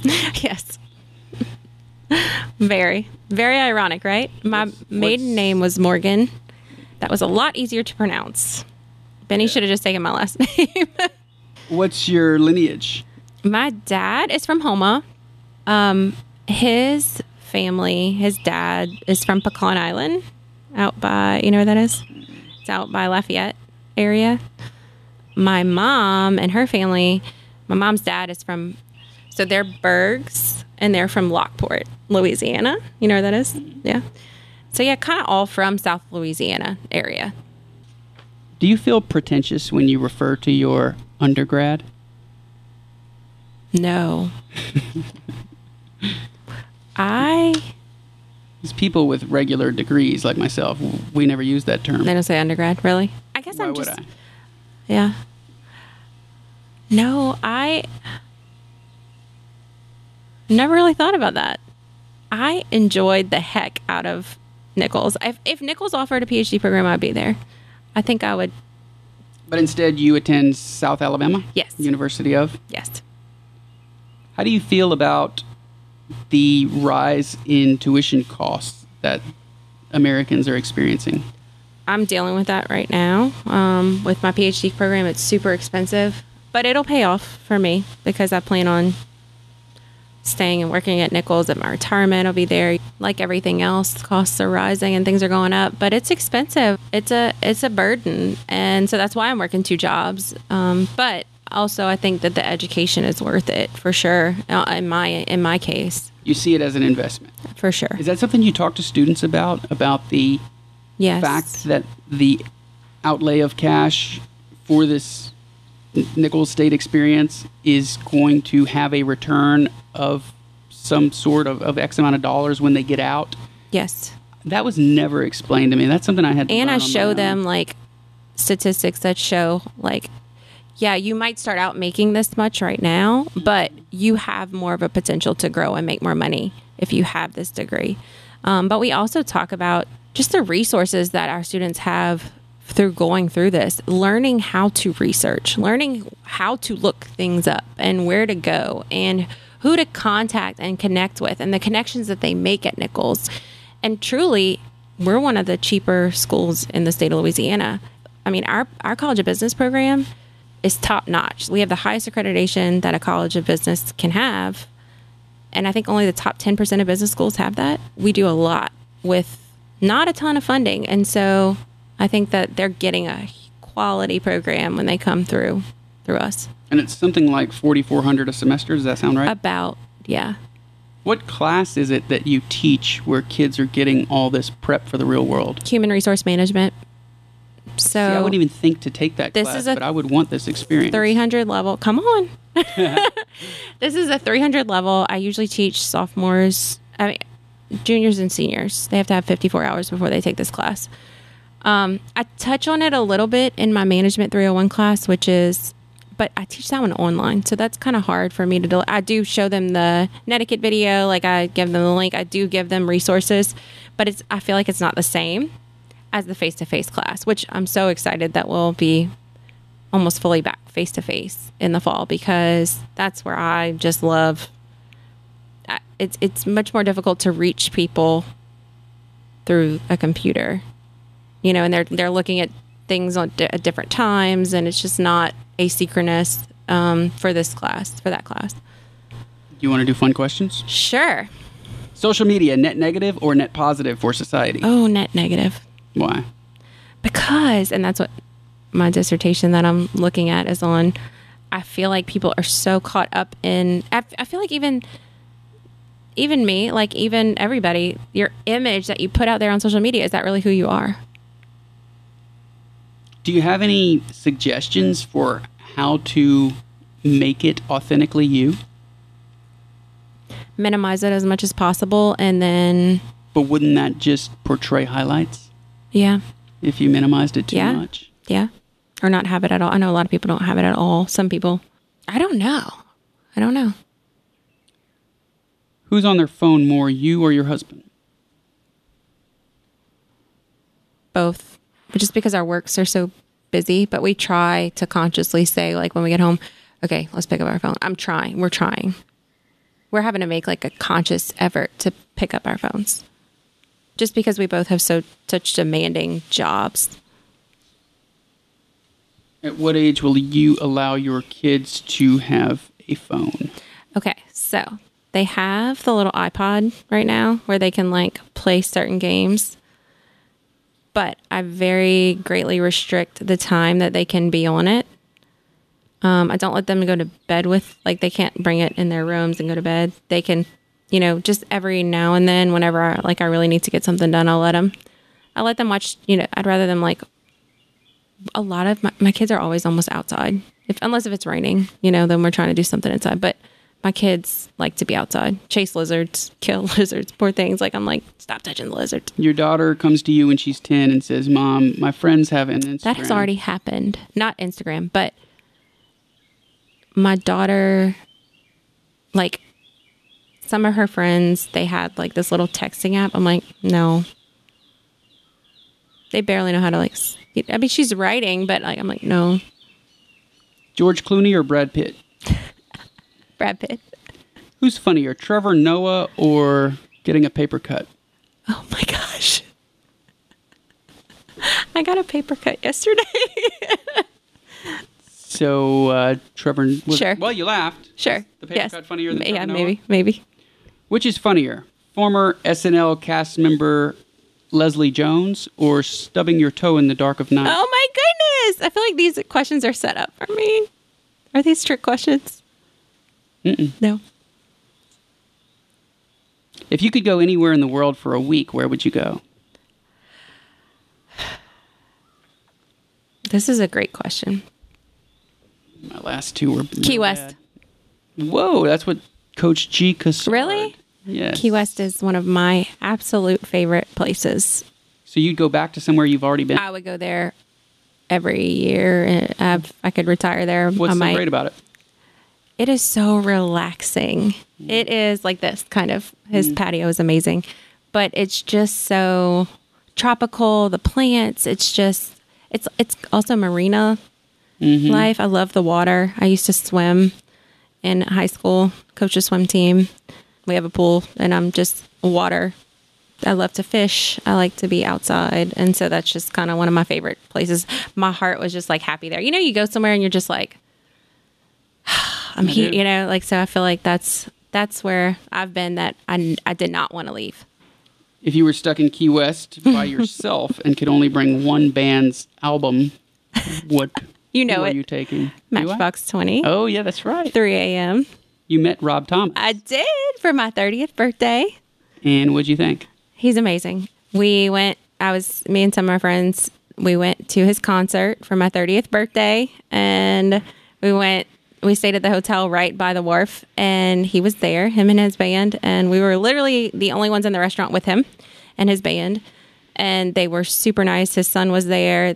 He told me happy birthday, took pictures. It was just like surreal to me. I was like, you were my ringtone. Back when ringtones were a thing. Yeah. 3 a.m. was my ringtone. And whenever he played Bright Lights, which is like one of my favorite songs, it was so cool and surreal because I had just met him the night before, and they were just awesome, truly awesome people. Whenever I hear the words Matchbox 20, I think sitting by the overcoat, the second shelf, the note she wrote. I can't sing. Please edit that out.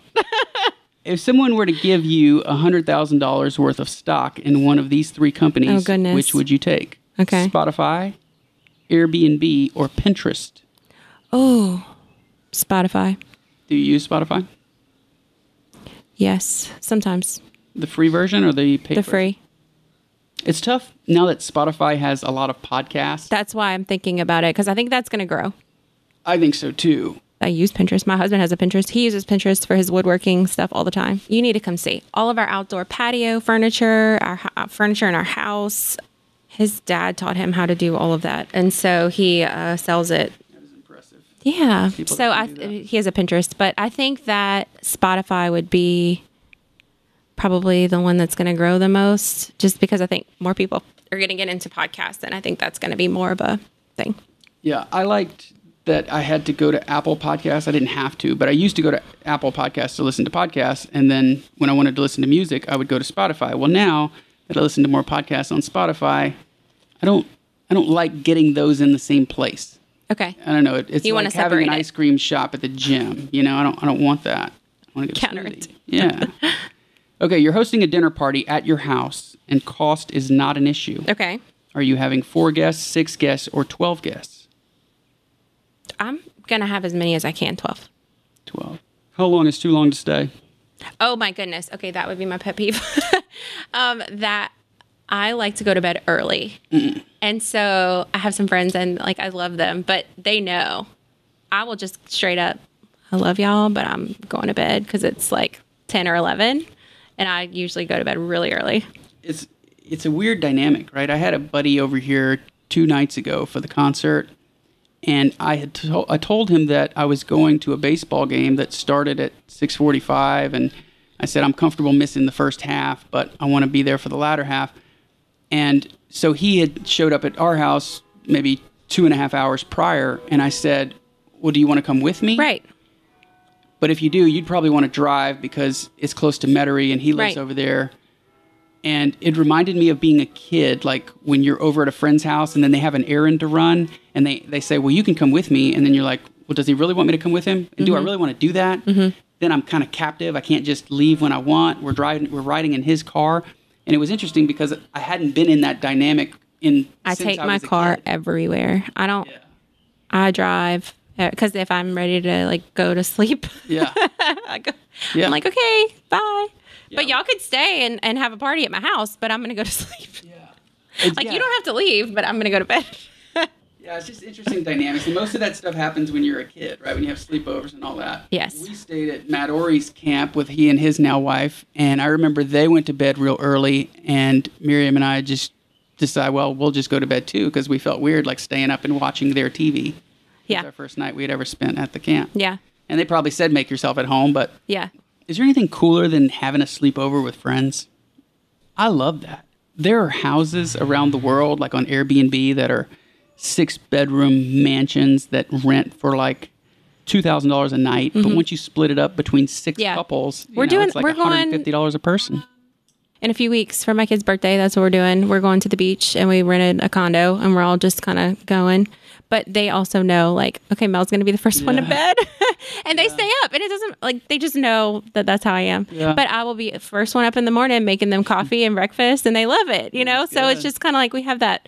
I guess you have to figure out your own. Yeah, you have to figure out who you travel well with. Yes, for sure. It's hard. It's hard to get 8 friends together to go do something. Yes. I had a free trip one time that I won. This was 2007. It was to stay in these villas on the side of the mountain in Puerto Vallarta. It was all expenses paid. We had a chef. Somebody cleaned our rooms every day. Wow. It was wonderful. Do you know that I couldn't find people to go? Why? Because they didn't want to travel with you? Maybe. I'm just kidding. I don't know. That could be it. Maybe. But no, that wasn't it. We just couldn't. It's just so hard to get somebody to commit to doing something like that. Yes, especially it is. I was 27 years old. I know if somebody offered me, I probably would have turned it down at that age. I wanted to work. If somebody offered you a trip to Puerto Vallarta, let's say it was a month from now. Okay. You only had to pay for your plane ticket, and it was 6 of your good friends. They hadn't gotten commitments from everybody yet. Would you go? Can I bring my kids? Well, that's a good question. I'm going to say no. Then no. See, it's hard to get friends together. Yeah. I was in Houston, and a friend of mine asked if Thibodaux was near Homer. And Homer? I said, what's Homer? Yeah, what's Homer? And he said, well, it's right by Thibodaux. How do you not know? And I said, oh, Homer? Homer. And he was like, yeah, I just figured it was Homer, that people don't pronounce their R's down there. There's no R. Well, you went to Vanderbilt High School, right? I did. It's not Vanderbilt. No, there's no R in there. Why is that? I don't know. And isn't it ironic is. that people drop their R's anyway? So if it were Vanderbilt, they'd probably say Vanderbilt. Maybe so. Yeah. Yeah. And Houma is about as south as you can go. Pretty much. Well, Montague's a little bit further south. That's where my husband's from.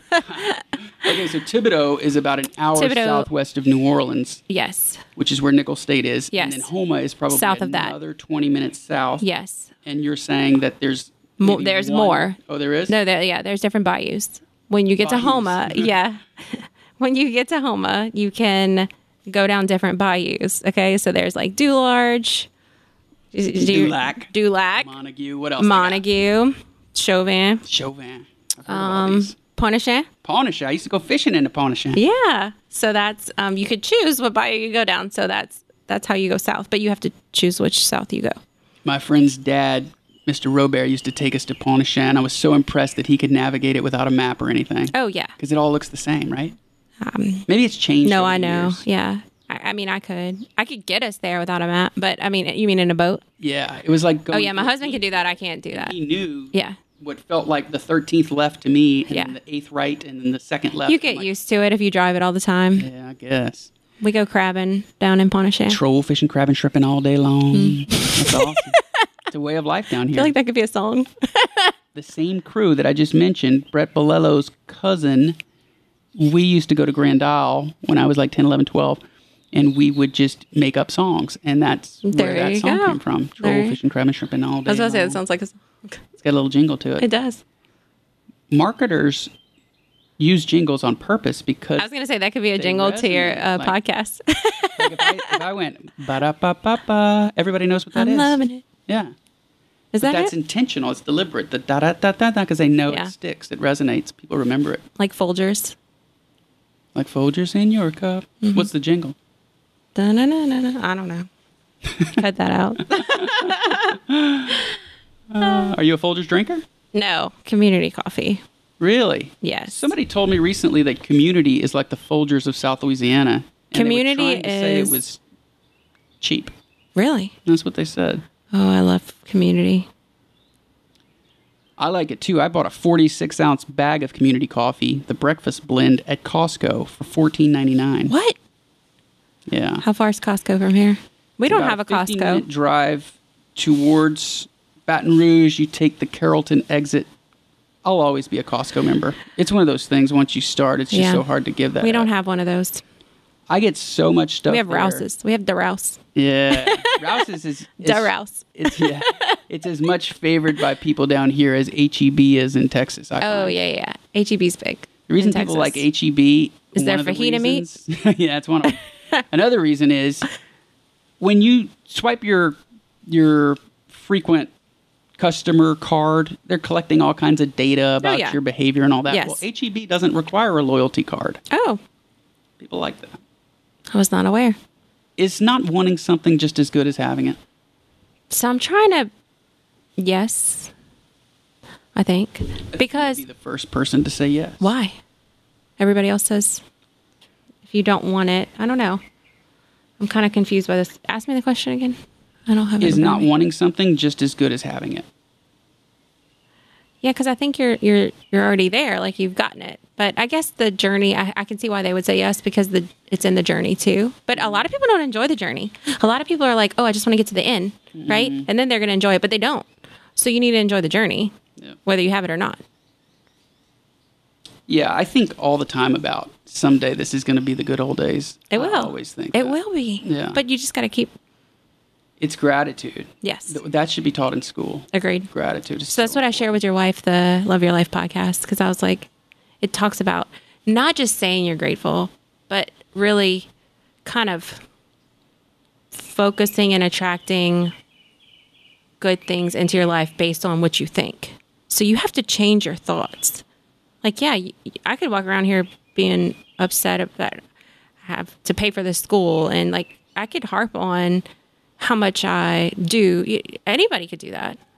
But I think the people that set themselves apart are the ones that focused on the good things that they have. And that attracts actually more good things to you.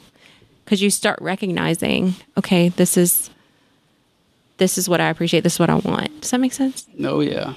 I don't know if I'm articulating this correctly. No, I think you did well. I just sent a book to a student of mine called As a Man Thinketh by James Allen.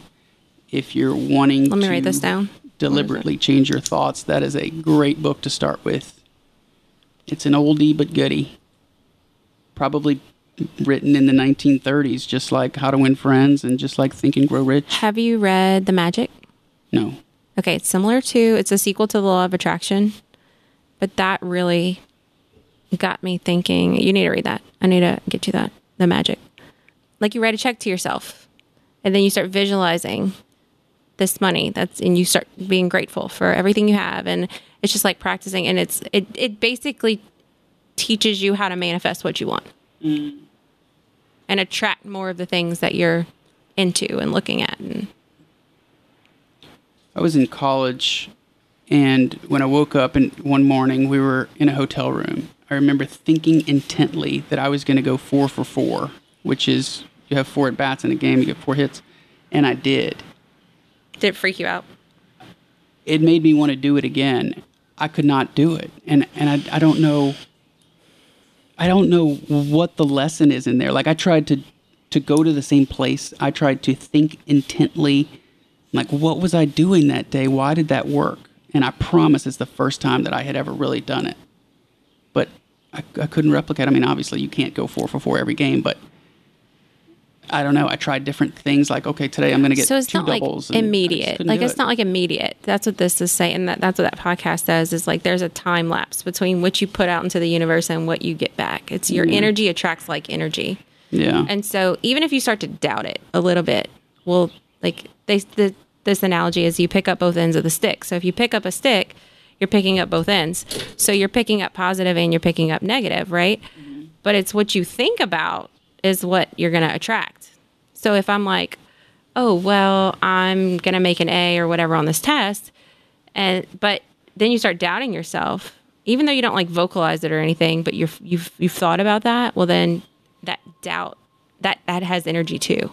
See what I'm saying? So you really need to try to train yourself to think of the positive energy, the positive things, and not say, oh, well, it didn't happen, so how can this happen again? See what I'm saying? Because that's a different energy. Yes.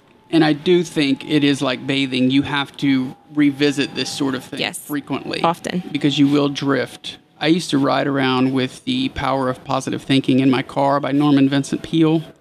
And one of the primary phrases in the book is, I can do all things through Christ who strengthens me. And so it's kind of a quote that you can internalize and use to psych yourself up. Mm-hmm. It's a shame that people don't have these sort of tools Yes. at their disposal. I think they do. You just got to know where to get them. Yeah, some people aren't even going to search for No, they're them, not. which is unfortunate. That's why I posted that post the other day. Like, these are my top podcasts if you're interested. I listen to that one of them every day, at least. And I go walk, like you said. And that's what I listen to whenever I go walk. And that's like my me time. Do you feel like you're going to miss out on quality thoughts because you're always listening to something when you walk? Because walking is like sometimes I showering. don't. Sometimes I don't listen. Sometimes I just go walk. It's hard, right? Yeah, but Like, I'm it's trying harder to do exercise now that I used to not listen to anything when I exercise, and now that I do, it's hard to exercise without it. I'm trying to do the like the power of now. Like, I'm trying to be more present, because that's in this world that's hard. That's difficult. Like the guy that checked his phone. Like it's difficult to not do it. You know, so you're like trying to be more present. Especially I have ADHD, and so my brain's kind of all over the place. And so I'm in, no, but I mean, I probably should. No, nothing. No, but I should. When we first had our child, I found myself not remembering like a second task. If I was given or wanted to do something in addition to something I planned to do, I would forget that second thing. And that was a new thing for me. And I didn't know if I'm 40 or I didn't know what it was. And I talked to my doctor about it. Well, first I talked to some friends about it. Come to find out, like 5 of my top 8 friends are not only doing it themselves, but they're like, oh yeah, and my staff uses it. And I'm like, oh my God, this is so prevalent.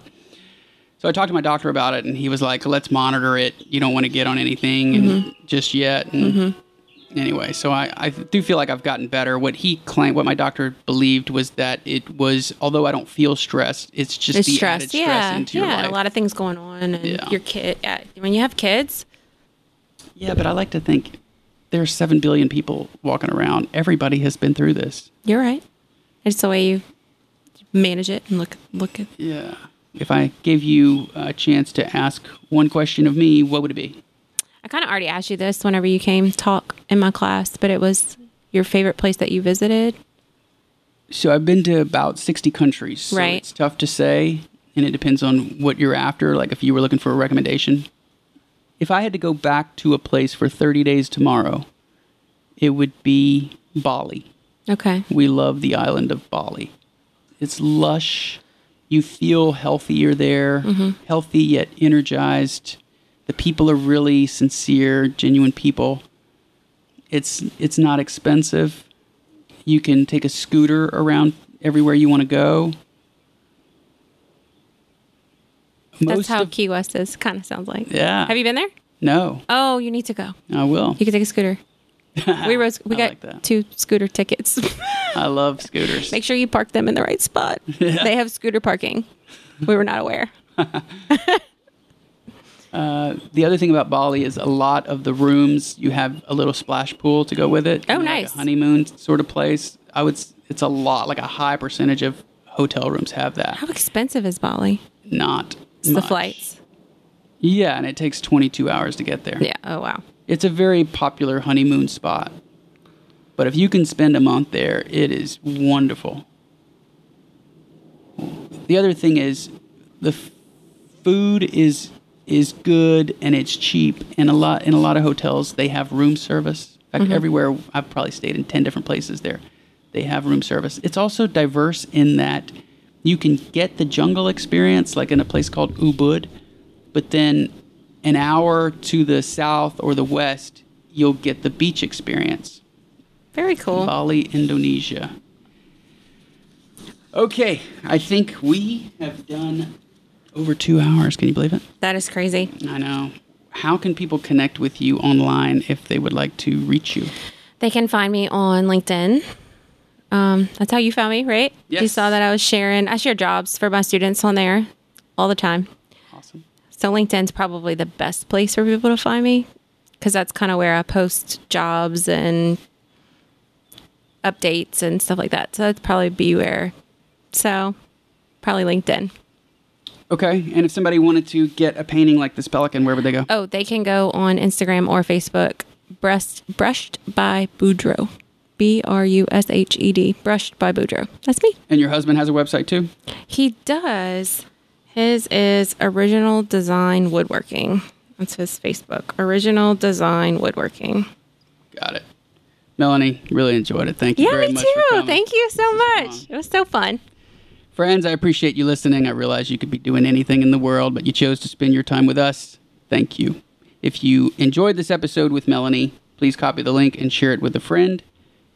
I can be reached on Instagram and Twitter @man_overseas. Thank you, folks.